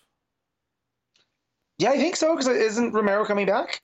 I mean, I'm sure they are. I'm just not sure if it's a one-issue thing or like a 2 or 3 issue thing. I have no idea. We'll find out. But I think the argument is, though, is if like the art change goes along with the world being or the Themyscira being surrounded by these vines, that technically maybe the last couple of pages of the previous issue should have actually been when the switch happened. But I mean, maybe that's just, you know, nitpicking at that point and whatnot. The simple fact is, you know, the artist needed to have an issue or two off to keep ahead, and that's just a reality of comics. It's just a case of how you handle it. But, yeah, so it's according to League of Comic Geeks, Birds of Prey 6 is back with Leonardo Romero. Okay. So, yeah. So again, like a little brief interlude into things. I'm perfectly okay. Yeah, I'm not convinced the issue feels different enough to feel that the art style change, like, feels thematically justified. But you know, it's just a necessity of an ongoing comic book these days that sometimes you have to have a fill-in artist. And I think you could do much worse than the artist we have here. So, all right, what were you giving Birds of Prey issue 5? I'm going to give this a solid 8. Yeah, I think I'm going to give it an 8 as well. I think it's in that ballpark. I just love the vibe of a Kelly Thompson book. There's something about the characters bouncing off of each other that I always just feels like comfort food to me. Yeah, Kelly Thompson is very good at those group dynamics, because it's the part that, as much as I love her Kate Bishop book, she has a really good voice for Kate. It picked up with West Coast Avengers. When she started introducing all the other characters and the dynamics between them, that's really when I enjoyed the Thompson writing. So I look forward to more of it at DC. Yeah. I didn't realize Connor liked Skull Island. Look, does he like it? Or... because nobody loves it like me. So... Well, I said it was mid on his tweet about it, and he gave me a wrong tweet back. I didn't realize he was going to defend it. I thought he'd... I don't know. So look, let's just say this. I've incepted him with hockey, and now I'm incepting him with Kong Skull Island. So, you know... I'm just... like, I don't know. He might turn into a decent individual, you know, given enough time. No, if he's liking Skull Island, he's not. He's going. Yes, huh? This is the cancer getting worse, right? No. This is it spreading. Excuse me, sir. No, I will not. Excuse me. Excuse nothing. Yes. Anyway, Shazam issue 7. Mark Waid writing with Goran Suzuka on the art. So, different artist on this book as well compared to the usual Mora. Although, once again, I actually think the artist here was a good fit for this book. Yeah. It feels like it's doing a good job of having an old school vibe. It is different from Mora for sure, but it definitely has that kind of thick inks, nice, and part of this is the colouring as well, of course, but the flatter colours, it has that Silver Agey kind of vibe that I think you want with this book. So this is the start of a new arc. It was built into with the last issue, but this is part 1 of the arc. So, this is how Black Adam gets involved, although the issue starts with a little mini-story of Shazam fighting Bizarro Shazam, and he's like, what the hell, this is a Superman thing, why am I fighting a Bizarro Shazam? And he ends up winning in a fairly fun action scene by effectively saying, wait a minute, if I have the wisdom of Solomon, then that means you should be an idiot. So then he starts getting really dumb. And it's almost like as soon as he like starts saying these things out loud, because he tries to get him to say Shazam backwards, and that doesn't work. He's like, okay, that doesn't work. So how about I start pointing out that he should be dumb, that he should be slow, that he shouldn't be able to fly, because he's the opposite of me, right? And it seems like every time he says something like that, something happens. At one point, the Shazam Bizarro was holding up a big wrecking ball, and he's like, wait, if I am strong, then you shouldn't have the strength of Hercules. You should be weak. So then the wrecking ball just, crushes him. So it's like, okay, given the fact that every time he makes a realization it's affecting this Bizarro, it points to the fact that this isn't like a real being, and it's more like it's something that someone has made or something. And sure enough, it's Felix Faust who's using this Bizarro as a distraction to rob a bank. So, it's almost quaint, So. It's a funny little story. It's very almost standalone, just a little mini adventure at the start of the book to get you in the mood. And I got so worried that I missed something because I was like, wait, Bizarro, this is not how this ended, right? Because we ended with Black Adam and the Auditors, and then so just to see this is what Billy's been up to, and that was a lot of fun because that is the one thing. Despite I love Bizarro as a character in small doses, but that the whole opposite Superman thing sometimes takes it to, too bit of a logical conclusion. So I like that Wade is kind of commenting on that, especially in using Shazam to do that. Like, well, if I'm as swift as Mercury, you should be slow. And it shows him, not being able to do things. So that was and I do like the costume too, because it's the inverse, right? So it's got the red lightning bolt. He almost looks like Reverse Flash. There too. So it's funny because I saw Talking Superman this week talking about how this Bizarro story that's coming up in Action Comics, he's been a little cynical, but I can't really fault him because there's kind of this similar thing with Bizarro where we always seem to get an ending where Bizarro realizes he doesn't have to be as bad as he is and whatever, but then it's always forgotten about the next time someone else wants to write a Bizarro story.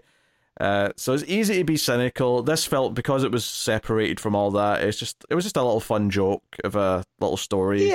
There's no weight attached to it, so it's very easy to just enjoy it, which is nice. So it cuts to the Black Adam stuff, which is Black Adam was coming up to the dinosaur spaceship because they're flying over Kandak, and he's like, how dare you? He rips a hole in the side of the ship, and I don't know if it's the funniest moment in the book, because maybe we'll come up against one later, but I really laughed at the dinosaur yelling, holding his papers in his hand, you broke our ship, there will be an accounting, like a reckoning, an accounting, and then there's just lots of talks about how he has to fill out paperwork now, which so I'm not that familiar with Hitchhiker's Guide to the Galaxy, but this feels cut from that cloth, space bureaucracy. It's not my area of expertise, but I didn't notice it. It is here in these pages. I didn't notice until later, though, where it was more overtly Star Trek-y. But other than the captain, they're all wearing red shirts like Star Trek characters, and that really cracked me up later on when I noticed it. There's a page later on when they're like 4 of them are standing in a line with their phasers, and I was like, oh wait, they look like Star Trek characters, but they're dinosaurs. They're Star Trek dinosaurs, which, come on. What other book can you get that in? I feel like that's for all the silliness that you get in comics, I feel like that feels right at home in Shazam. Because the fact that they're also talking to Taki Tani, who is a tiger wearing a green suit, we can have the Star Trek dinosaurs, and we're just gonna laugh. Actually, this made me laugh not because of the book really that much. I mean, it's a funny line on its own, but it's more just because I heard this in Vince McMahon's voice. But the dinosaur yells at him, who do you think's in charge here, pal? And for some reason now, whenever I hear the word pal, I can't help but hear it said in Vince McMahon's voice. Pal. You get the deep, gravelly. But so they send off a rocket to Kandak, right? Which sounds dark at first when you think they're about to bomb somewhere. And Black Adam goes flying after it to try and stop it. But it blows up in the air. And then it turns out that they're actually just raining down paperwork on the city. So there's just paper falling. So it was harmless. It was never going to hurt anything. But Black Adam basically vows that he's going to kill all the dinosaurs.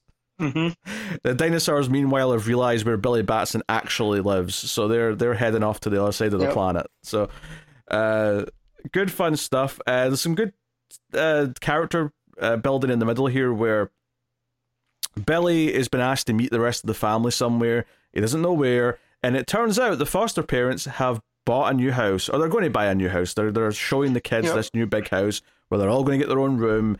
Everyone's super delighted about it. And the dad explains, hey, between selling the old place and some money we got from a dying aunt, we can just about make the payments on this. It'll be good for all of us. And that's when Tawny calls and says, hey, there's a bunch of dinosaurs here. Yeah, they look very threatening. I would definitely characterize them as impatient. Yeah, such a good line. Yeah, a lot of the dinosaur dialogue was cracking me up because they have them all. They're all holding up their faces at Tawny here, and Tawny's trying to be nice. He's like, "Hey, how about I make you some snacks? You look famished." And the dinosaur's like, "Poisonous snacks? It's a trap! Liquefy the furry one." That's just funny. It's just funny. I kept laughing at it. So they're demanding Shazam do his paperwork, and then Black Adam shows up. Great full page spread of Black Adam up above. They kind of tease it a little bit before because he mentions, "Oh, there's everyone that dresses like you, belligerent." And he's like, "What do you mean dresses like me?" And this even leads to another little joke when Black Adam starts fighting. Well, he goes to punch the dinosaur and Shazam steps in, but he basically says, "Oh, great! This is the second time today I've fought someone who looks like me." So that's the only reference to the Bizarro stuff for the rest of the story, is that one little tidbit. But despite them being annoying, Shazam has to defend the dinosaurs, so he keeps getting in the way of Black Adam trying to do his thing. So Adam's pissed. They start fighting, and they're just wrecking around the place. And the end of the issue is that Billy realizes that him and Black Adam have just been fighting through the house that the family are trying to sell to afford the new place, and the final page is just the wreckage that's been left because him and Adam have just went to town on it. So, oops-a-daisy, Billy might have just ruined their chances of the new house. Well, and I like that what goads Billy into this fight, right? Because despite the wisdom of Solomon, Black Adam starts telling him that the family makes him weak, and pulling in the Bizarro thread is, in that way, Black Adam kind of is Bizarro the captain, in that, when Black Adam's history of he's the real opposite of Shazam. That he killed his son to usurp the powers, and he's very tied to tragedy, like in the New 52. Billy is surrounded by family members, even in the old continuity, right? Him splitting the power for Freddy and Mary. I'm glad you brought up the wisdom again, actually, because one of the things that story at the start of this book did, the Bizarro story, is that it really set up that he is trying to use that extra wisdom, because the whole ending of the last arc is that he got supercharged with the wisdom, and he's like, okay, I can figure this out.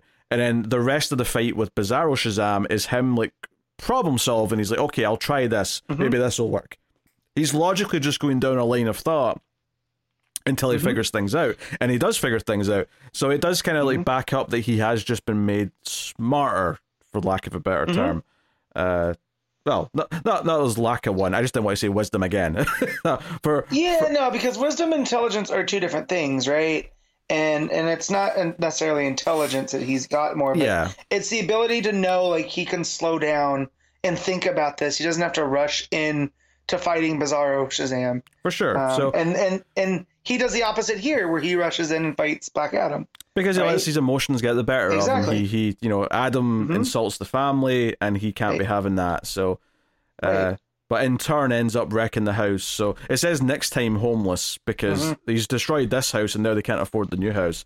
So we'll see how that goes. I'm assuming they'll, like, maybe the dinosaur accountants will somehow find the money somewhere down the couch. But look, you have these talking dinosaurs from space. He did help them with their ship, so I'm sure once Billy does do the paperwork, because that's all they want, I'm sure they'll end up lending a helping hand in all of this. So the blatant, they are just like Star Trek outfits on the dinosaurs really cracked me up. Yep. Some of their lines were this has been a genuinely funny book since day one. But I'm loving that he's doing more stuff with the family, and all this has been a good time. for sure. Yeah, this was a delightful issue again. This was the one that I was kind of looking forward to reading the most, I think, this week.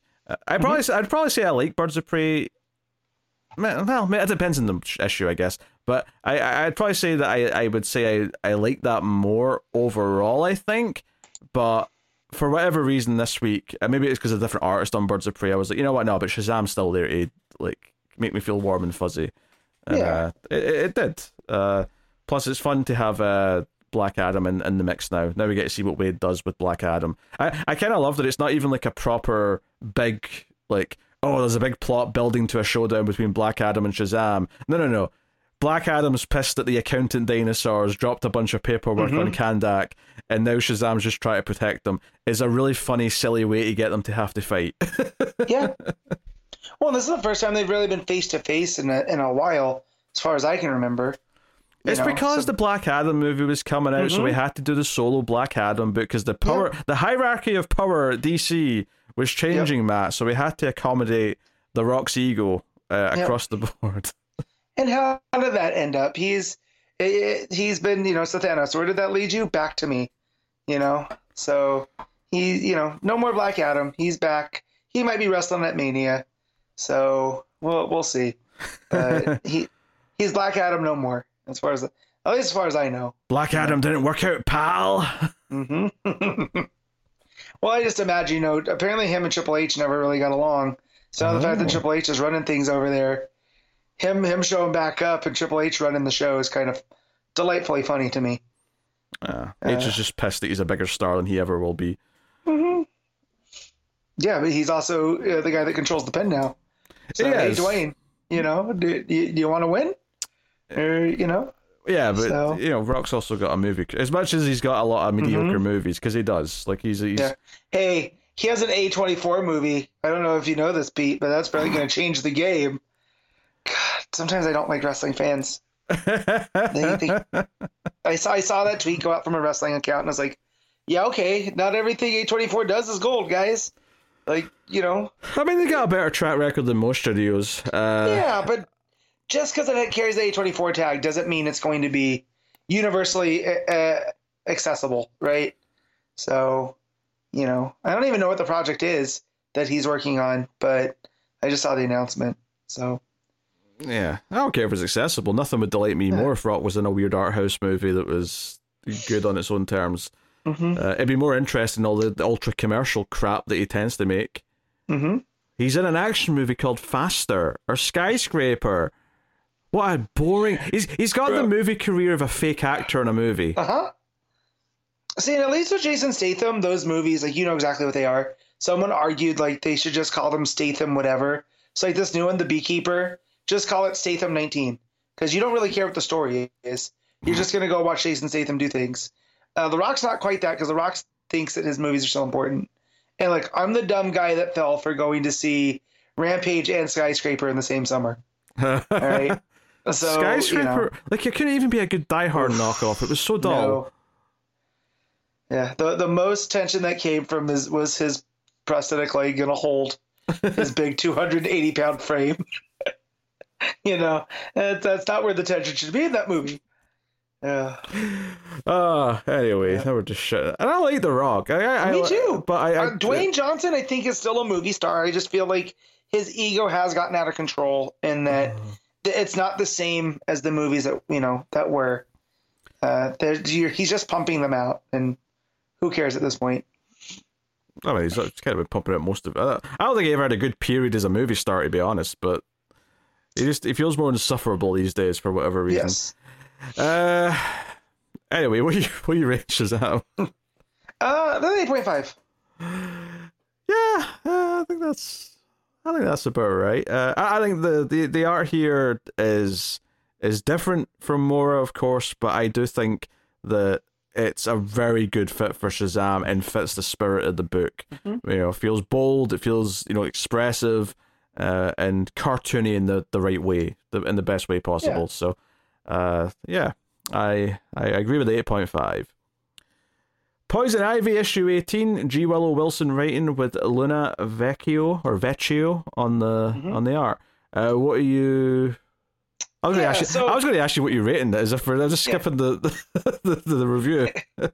On you go, Matt. On you go. Yeah. So this is continuing from the last issue that left us with Croc, Ivy, and Solomon Grundy fighting the mushroom zombies that are invading Gotham, and her and Croc end up fighting them off. Grundy gets some, he helps out, but after they beat them, Grundy goes to go off, saying, he died on a Sunday, and Ivy has to, appeal to him that, hey, look, this is your swamp, right? If they keep coming, they're going to destroy the swamp as well, and you in that. And she says, being on both sides of this thing, being kind of an anti-hero but also a villain, she understands on how to talk to them, and that you either have to appeal to their, their selfishness, or to, what does she say? I have to pull this up now. Because it was a really good line from G. Willow Wilson, and why this book works as well as it does. Because the fact that she's talking about Grundy in this way, that he's this mindless, kind of this mindless, not force of nature, but he can be pointed into a direction. That's what she says, is that you have to appeal to the selfishness or their highly developed survival instincts. And so that's what she ends up doing by convincing him, like, they're coming to your swamp, and that, it's going to do you better to help us than to just go back and pop up the next time. And also I think she feels like if the zombies get into Grundy, it could become a problem. So her and Croc go back to the little makeshift lab in the swamp shack, and Grundy is almost standing guard. And they start making more of the antidote because they're using Croc's blood because he's immune to all of this. And Pam starts to have a breakdown because she realizes that the scale that they need, they're going to need help. And she doesn't want to ask for help from the one person that can. And of course, that's Batman. So she goes into Robinson Park and just kind of waits around. He drops down. And what's nice here is, like, it doesn't feel like the Batman that we're used to reading, right? Where we're getting Bruce and Batman. This is just the sheer Batman. It's the persona that he puts on. And so when he pops down, he takes up, like, the full panel. He's, like, larger than life. And they give him black speech bubbles that make him stand out from everybody else. Because Pam's are green. Grundy's are like grayish, and Crocs are regular, so it definitely gives everybody a bit more character.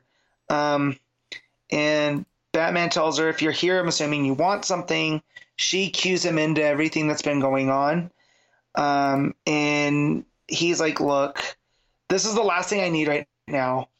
However, it's always the same with you, is you try to solve a problem by creating a bigger problem.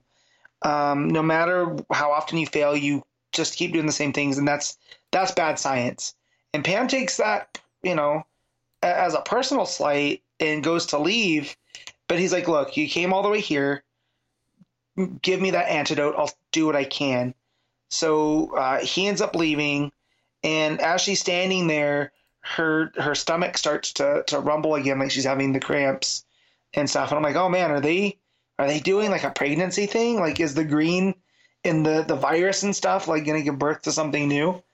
Because on the cover, there's a very Cronenbergian body horror of this tree-like hand coming to her stomach, and she looks pregnant, right? And it says morning sickness, but spelled like you're mourning a dead person instead of, the beginning of the day.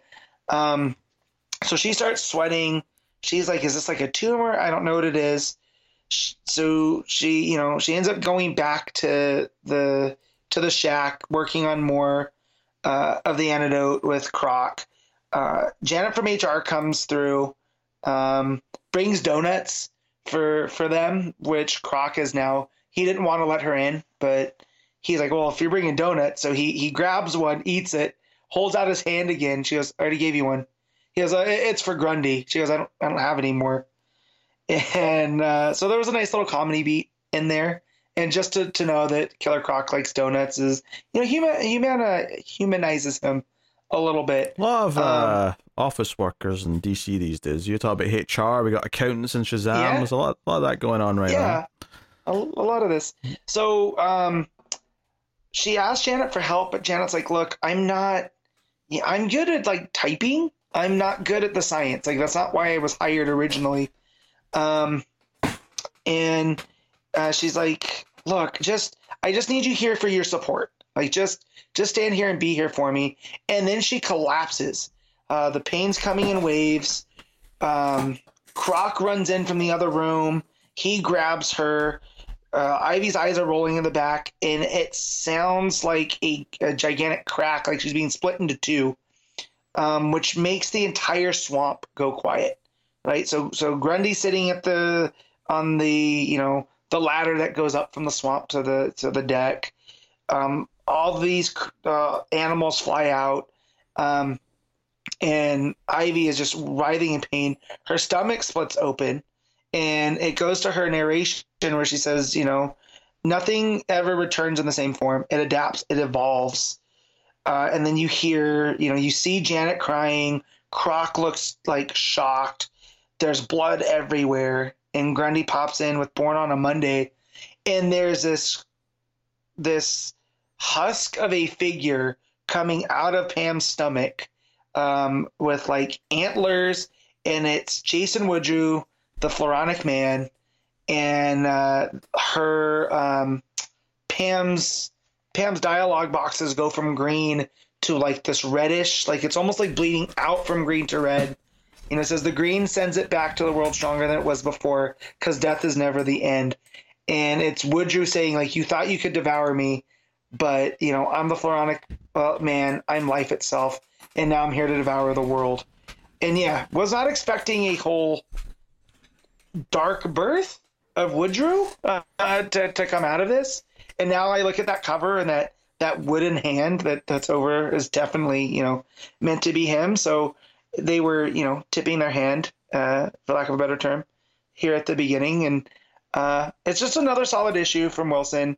The Vecchio art in this issue is not as strong as the last. There's a lot of weird proportions from Pam in the scenes where it's just her talking, or like her facial proportions are just a little bit off. But it's still a solid. The art's still solid. It's just not as crisp as it was. But yeah, still a great story that's going. Looking forward to seeing how much longer it's going to go, because I feel like we're in the end game now. We've gotten rid of Floronic Man. We've gotten rid of the mushrooms to cycle back around, and it just feels like that's the type of story that Wilson's telling. That things come in waves, especially when it comes to Ivy. But yeah, so gonna rate this issue, and I'll give it a 7.5. All right. Neil Before Zod, issue 1, Joe Casey writing with Dan McDade on the art.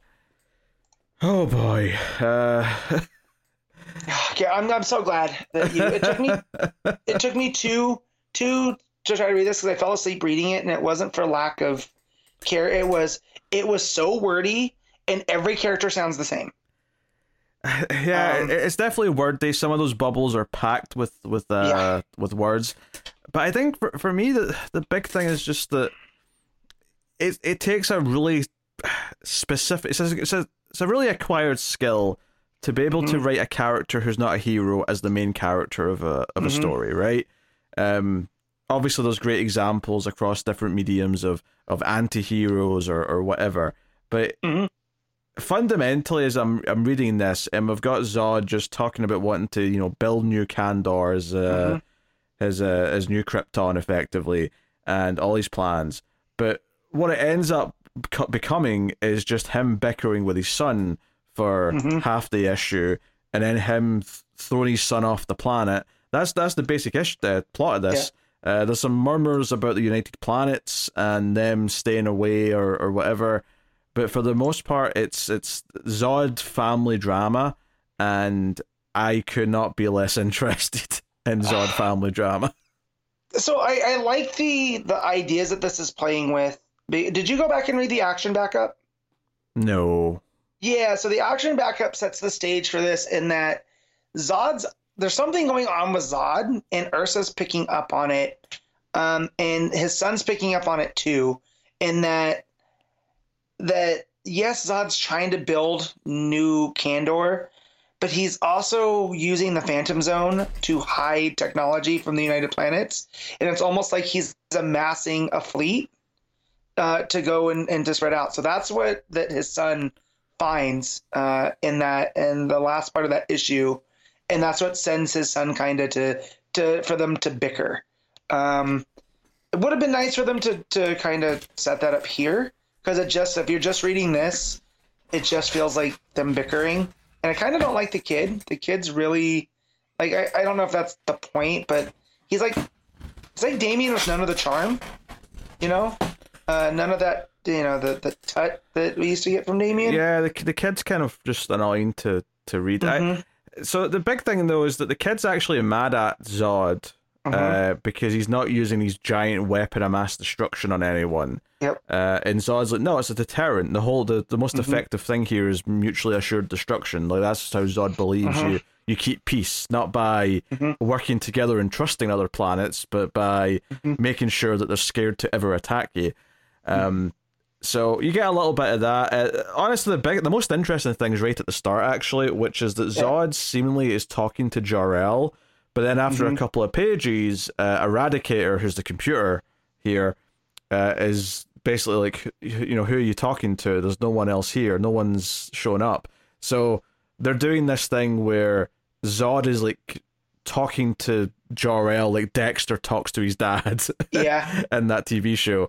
He's just seeing like an imaginary version of his old rival, which was a vaguely interesting idea. I was like, oh, that's interesting. And then the rest of the issue, I could not have been more bored. Yeah. And this was the thing that made me not read the Beast World Tour book, because I read this, I got to the end of it, and the thought of reading another book that I didn't want to read just filled me with such dread that I was like, okay, you know what, I'm done. For me, it was like, because again, I like the ideas at play here, you know, with them playing with we're gonna develop a new Kryptonian culture, because the last one was it failed so hard, it's no longer around. So we're gonna do it based off of the Zod family, and part of that, you know, is like the Zods would send the firstborn son out for these trials, and if they're strong enough, they'll come back. And I feel that that's also them setting up that, you know, Sinister Sons, Super Sons. Yeah, you know, for sure. They're setting that up. But also Ursa's pregnant. We should mention that.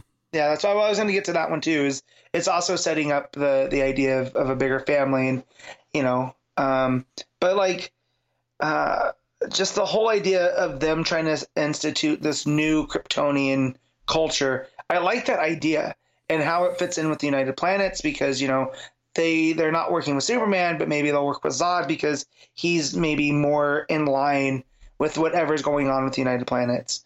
But I just wish all of the characters sound the same. Like to me, I got confused at one point because there were some dialogue bubbles that were going.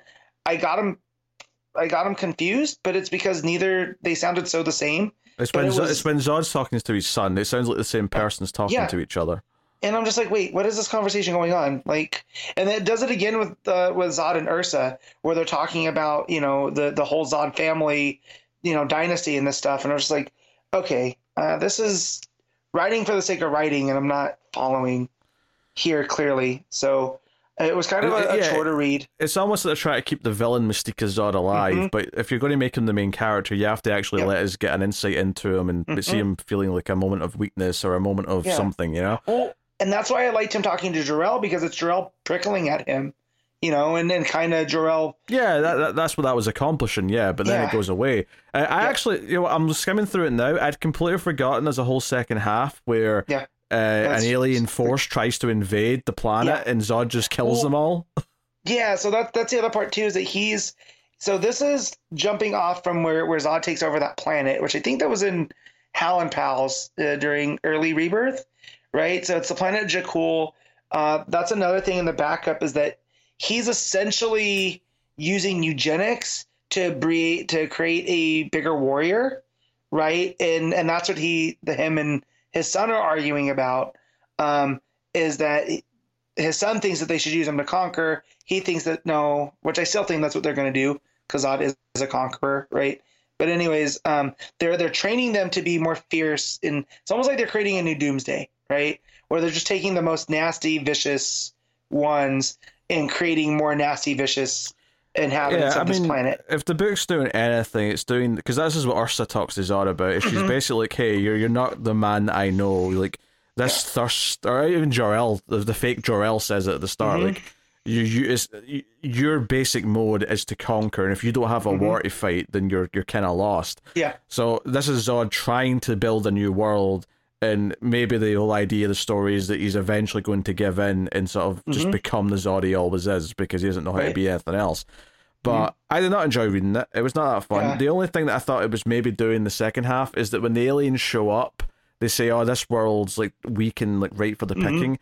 I thought they were going to reveal that Zod's son had like told them that and that he had sent them there, because it's like a month later, there's like a time jump in the middle of the book. But it never comes up. So if that is the case, then I don't know. And these aliens are the Khunds, who they've been in DC. And kind of you need the big brutish, just for the auto recognition on YouTube, maybe saying Khunds it'd be better. Oh, sure. I don't know if that is better. Well, I'm just saying, when you said Khund, if you mishear that last consonant, it might sound a bit off.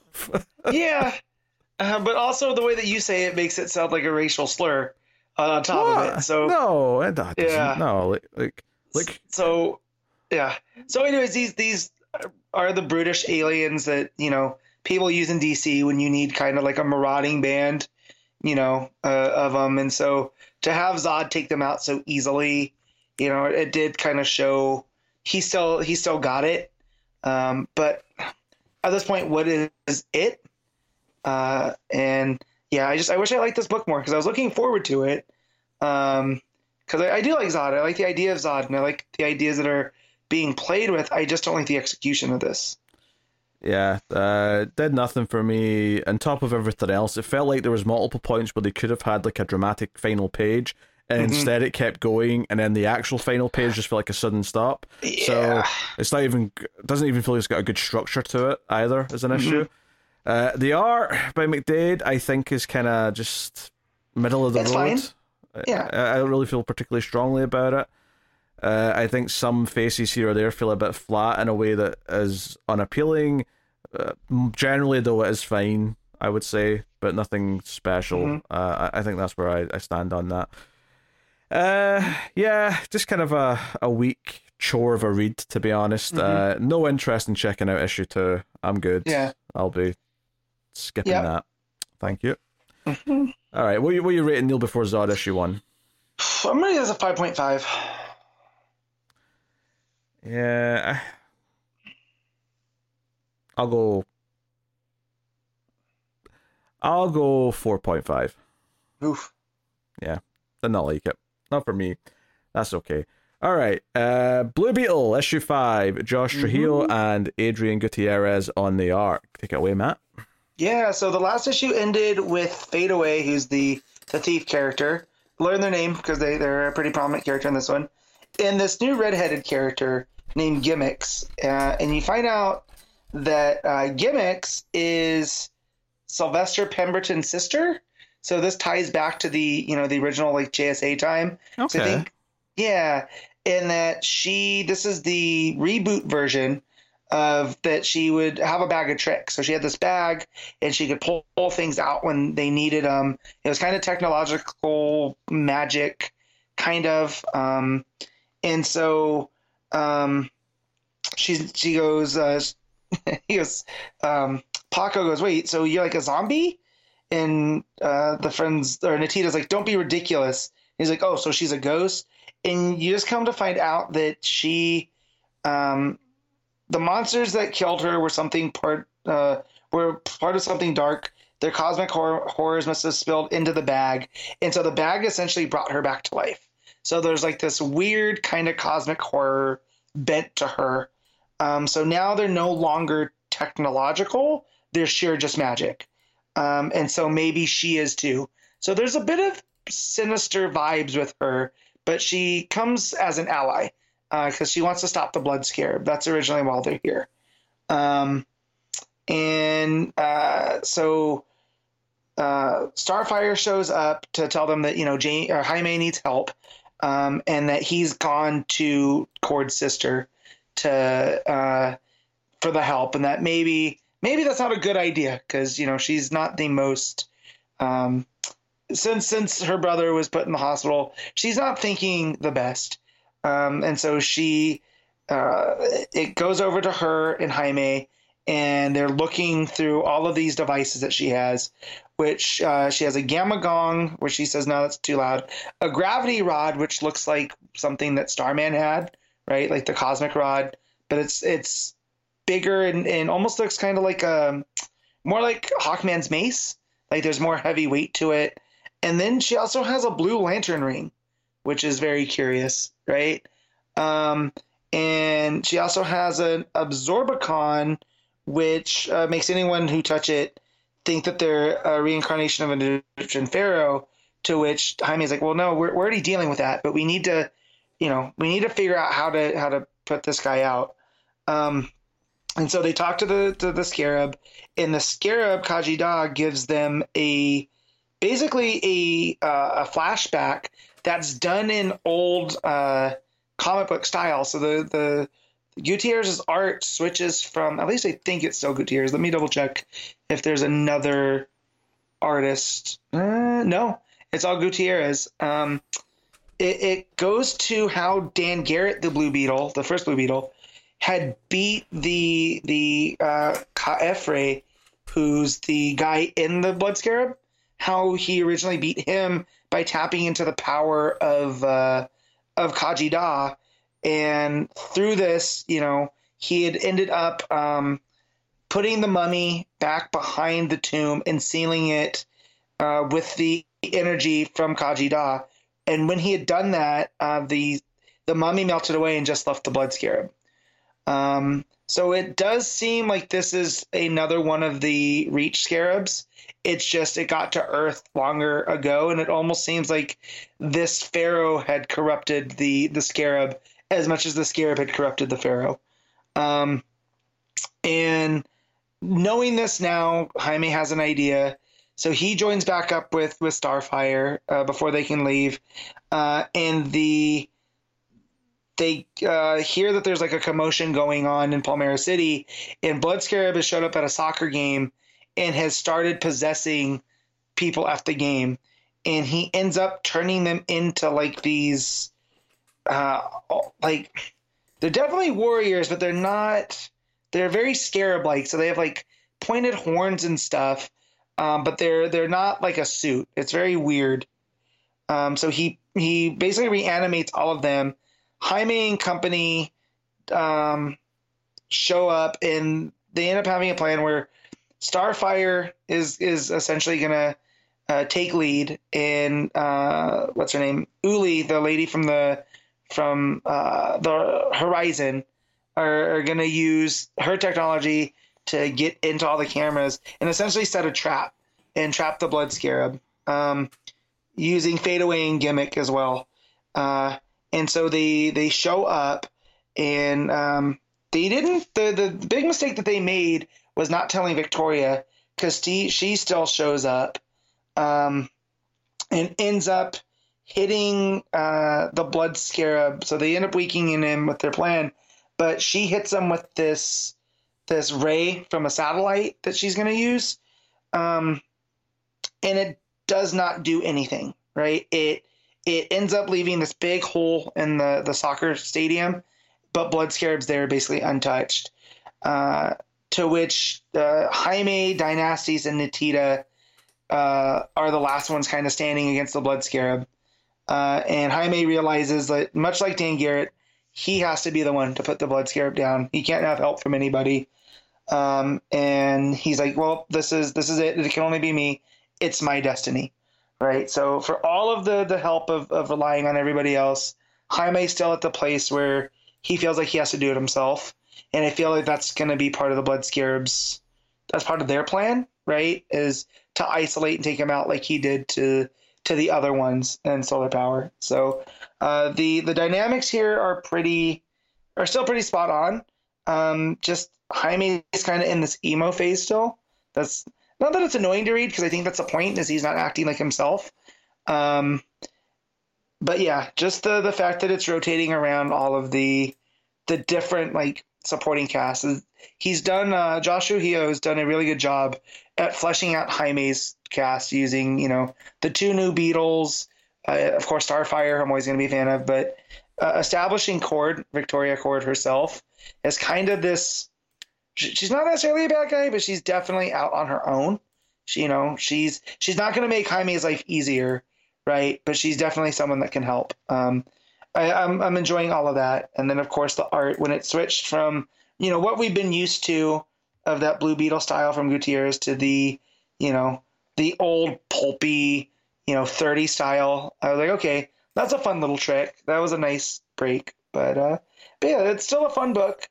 Fade Away and Gimmick, I'm sure there's something more going on, and it feels like I hope this gets more issues, because I feel like that's just the start of their story, because it also ties into she mentions the last time she saw a Beetle was with the Seven Soldiers, so it's also playing into that whole era, which I'm a fan of.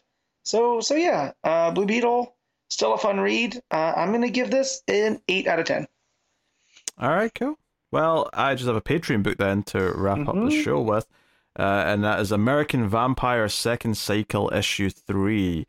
So last issue ended with the little girl vampire turning into a huge monster, and Calvin trying to tell Pearl that the Grey Trader is in fact the origin of all the monsters. He is the devil himself.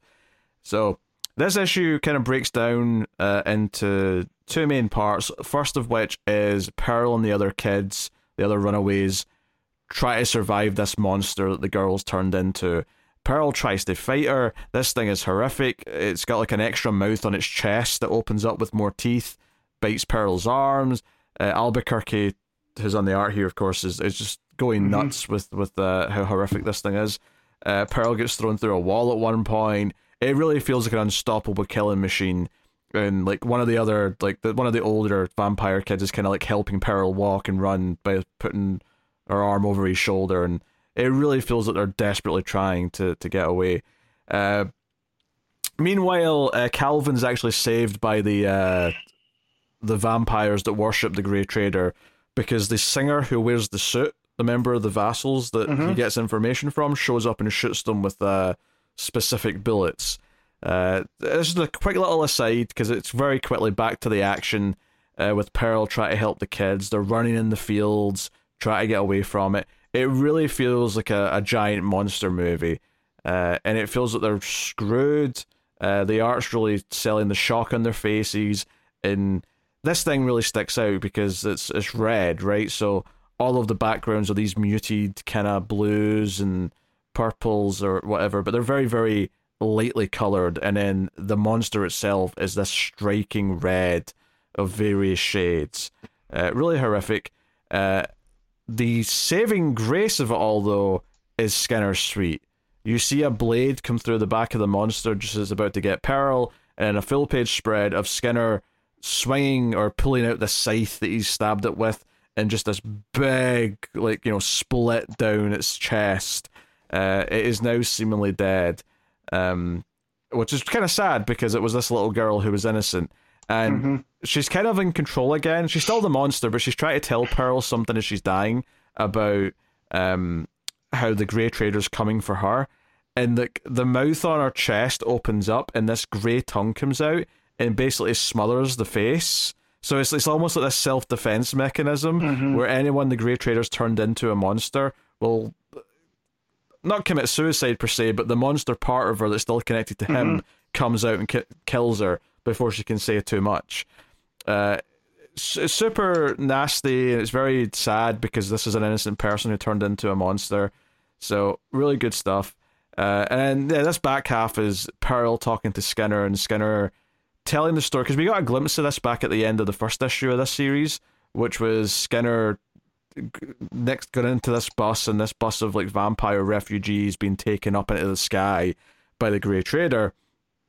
Skinner tells the rest of that story, and the art here is gorgeous. It's this 2-page layout where it kind of shows a representation of what he's talking about, but he describes the school bus being lowered into the ground for like miles and miles, and then he talks about how it's just nothing but teeth and monsters and stuff that he can't describe because it's hard to comprehend.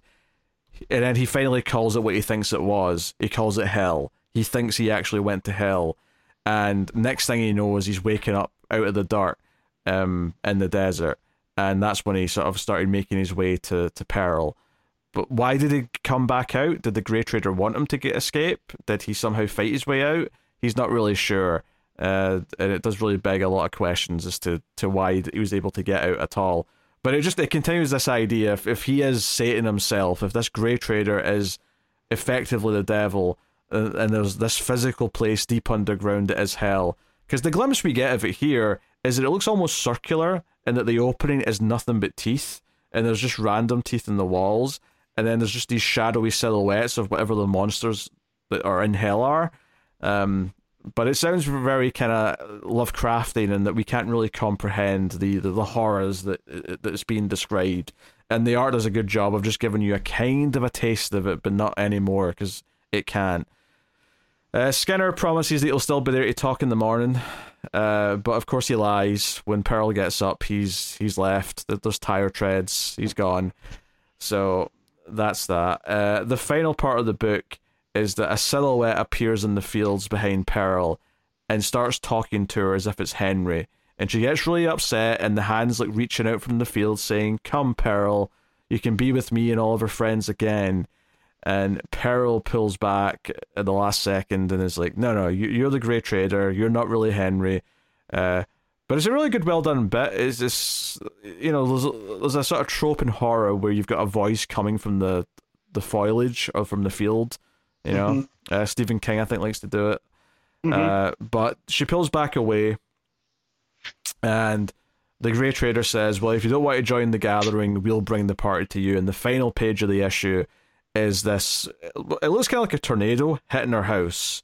So it seems like his supernatural powers are coming to get her. I think the big thing in this issue, all in the glimpse of hell, and of course the fact that the Grey Trader tries to manipulate people with like people they love and care about, is the idea that for some reason it's coming to her. That was something that Skinner mentioned when he was talking to her about it, is that somehow he just knew that the Grey Trader was aware of her and that he was interested in coming to see her. For whatever reason. Maybe it's because she's helping vampires. Maybe it's because she's one of the most powerful vampires. I actually don't know yet. But it is super intriguing. He wants her. He wants to probably consume her the same way that he consumed that guy in the last issue. We saw him open up and like eat the neighbour last time. And the neighbour just get in willingly, which is effectively what he was trying to do here at the end. Because he did that. He pretended to be the guy's dead son in the last issue. Here, he tries to be Henry to lure Pearl in, but Pearl's not falling for it. So, it's a really solid issue. It gives you a lot of big action stuff in the first half. That's super exciting. It does some really, creepy lore building with the Grey Trader again in the second half with Skinner Sweet, and then this ending is kind of a bombastic cliffhanger to go out on. So it kind of has everything you want in an issue, honestly. Albuquerque's killing it, as he usually does.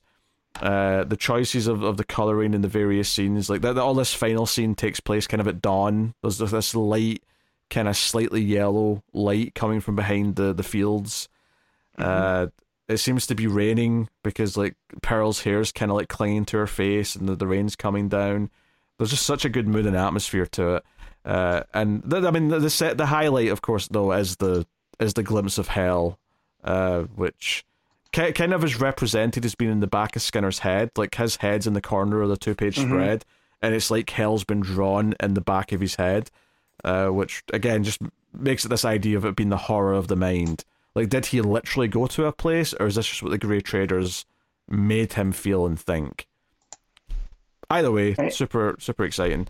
So this is an easy 8.5 out of 10, I think, for me. Really good stuff. And this is exciting because I never read any of this. I definitely didn't read Second Cycle when I first read American Vampire, so this is all fresh material. So Super I exciting. think I only read the first issue because none of this is seeming familiar. I definitely would remember the chest mouth thing. For I sure, read it. yeah. So, So, yeah, that'll take us out of the part of the show where we pick our favourite stuff for the week, favourite panel/moment, favourite cover, favourite art, and of course, top 5 books. Matt, what is your moment/panel of the week? All right, so there's some fun ones. In Ivy, you have Croc with the donut. That's pretty funny. You also have Ivy, getting annoyed with Grundy about, him running through his poem. And then Shazam, there's a lot of fun ones as well. Just this whole book is full of them, but mine's going to be, it's Taki Tani surrounded by the dinosaurs. Oh, sure. Just, him trying to talk his way out of it, I thought was so funny. Yeah, I think I'm going kind of with that, but I'm going specifically with the panel of the 4 dinosaurs lined up with phasers and them being like, it's a trap, shoot the furry, and they're all dressed as Star Trek characters. I thought that was really funny. So I'm going to go with that. All right, cover of the week. I did have a little look. There's a really nice one for Kneel Before Zod by Ariel Collin, or Colin, or I don't know how to say his name, or her name perhaps. That could be a she. I don't know. Anyway, point is that it's a really nice cover with a really kind of nice painted, heavily detailed faces. The only critique I'd give it though, because it's a really nice cover, is that I think that's meant to be Ursa because it's Zod, Ursa, and the sun. But she's got long hair, which Ursa has no long hair at any point in the issue itself. She's got the traditional short hair. But whatever, they want to do long hair. So I wanted to mention that. There's a couple of good Birds of Prey covers. There's one by Scott Forbes, which has got Cass and Harley on it. Which has got really nice muted sort of flat colours, which I really like. There's a nice Shazam cover by Chris Samney, where Shazam's floating in front of a bunch of buildings. Looks really nice. My pick, though, has to be Birds of Prey. It's by Chris Bacallo. It's Barda on a bike. Well, I think it's Barda anyway. On a bike. And it's basically just white negative space with her on the bike, and the only colour in the front image is the red cape. So, yeah. That's pretty neat. That was it. So you mentioned a couple of mine, the Forbes one I was going to mention. The Titans Atlantis book, there's this really fun, looks like a B-movie poster with a gigantic black manta over the lighthouse in Amnesty Bay. And it says, "Beware the Black Manta." I think that one's a lot of fun. But it wouldn't be an Ivy week without me picking an Ivy cover. Of course. And again, I don't do this to be a self-parody. I do this because these are legitimately good. But there's a Yannick Paquette Ivy variant that's got her on like this throne of flowers and like shrubs. And it's just, she looks like euphoric. In a book that's been as dark as it has been, it's nice to look at this cover and Pam looking happy. So that's going to be mine. Cool. All right. Art of the week. Man, this is not that it's slim pickings, but it's not the typical, right? Like we don't have our normal. I mean, for me, it's Shazam. Like I have to go with. I think it sticks out as being different from what it was before, but very, very good on its own. Obviously, Jimenez is very good, but I think I have to go with Suzuka. Maybe because it feels like a fresh name, feels like a fresh style that I've not seen. At least recently, anyway.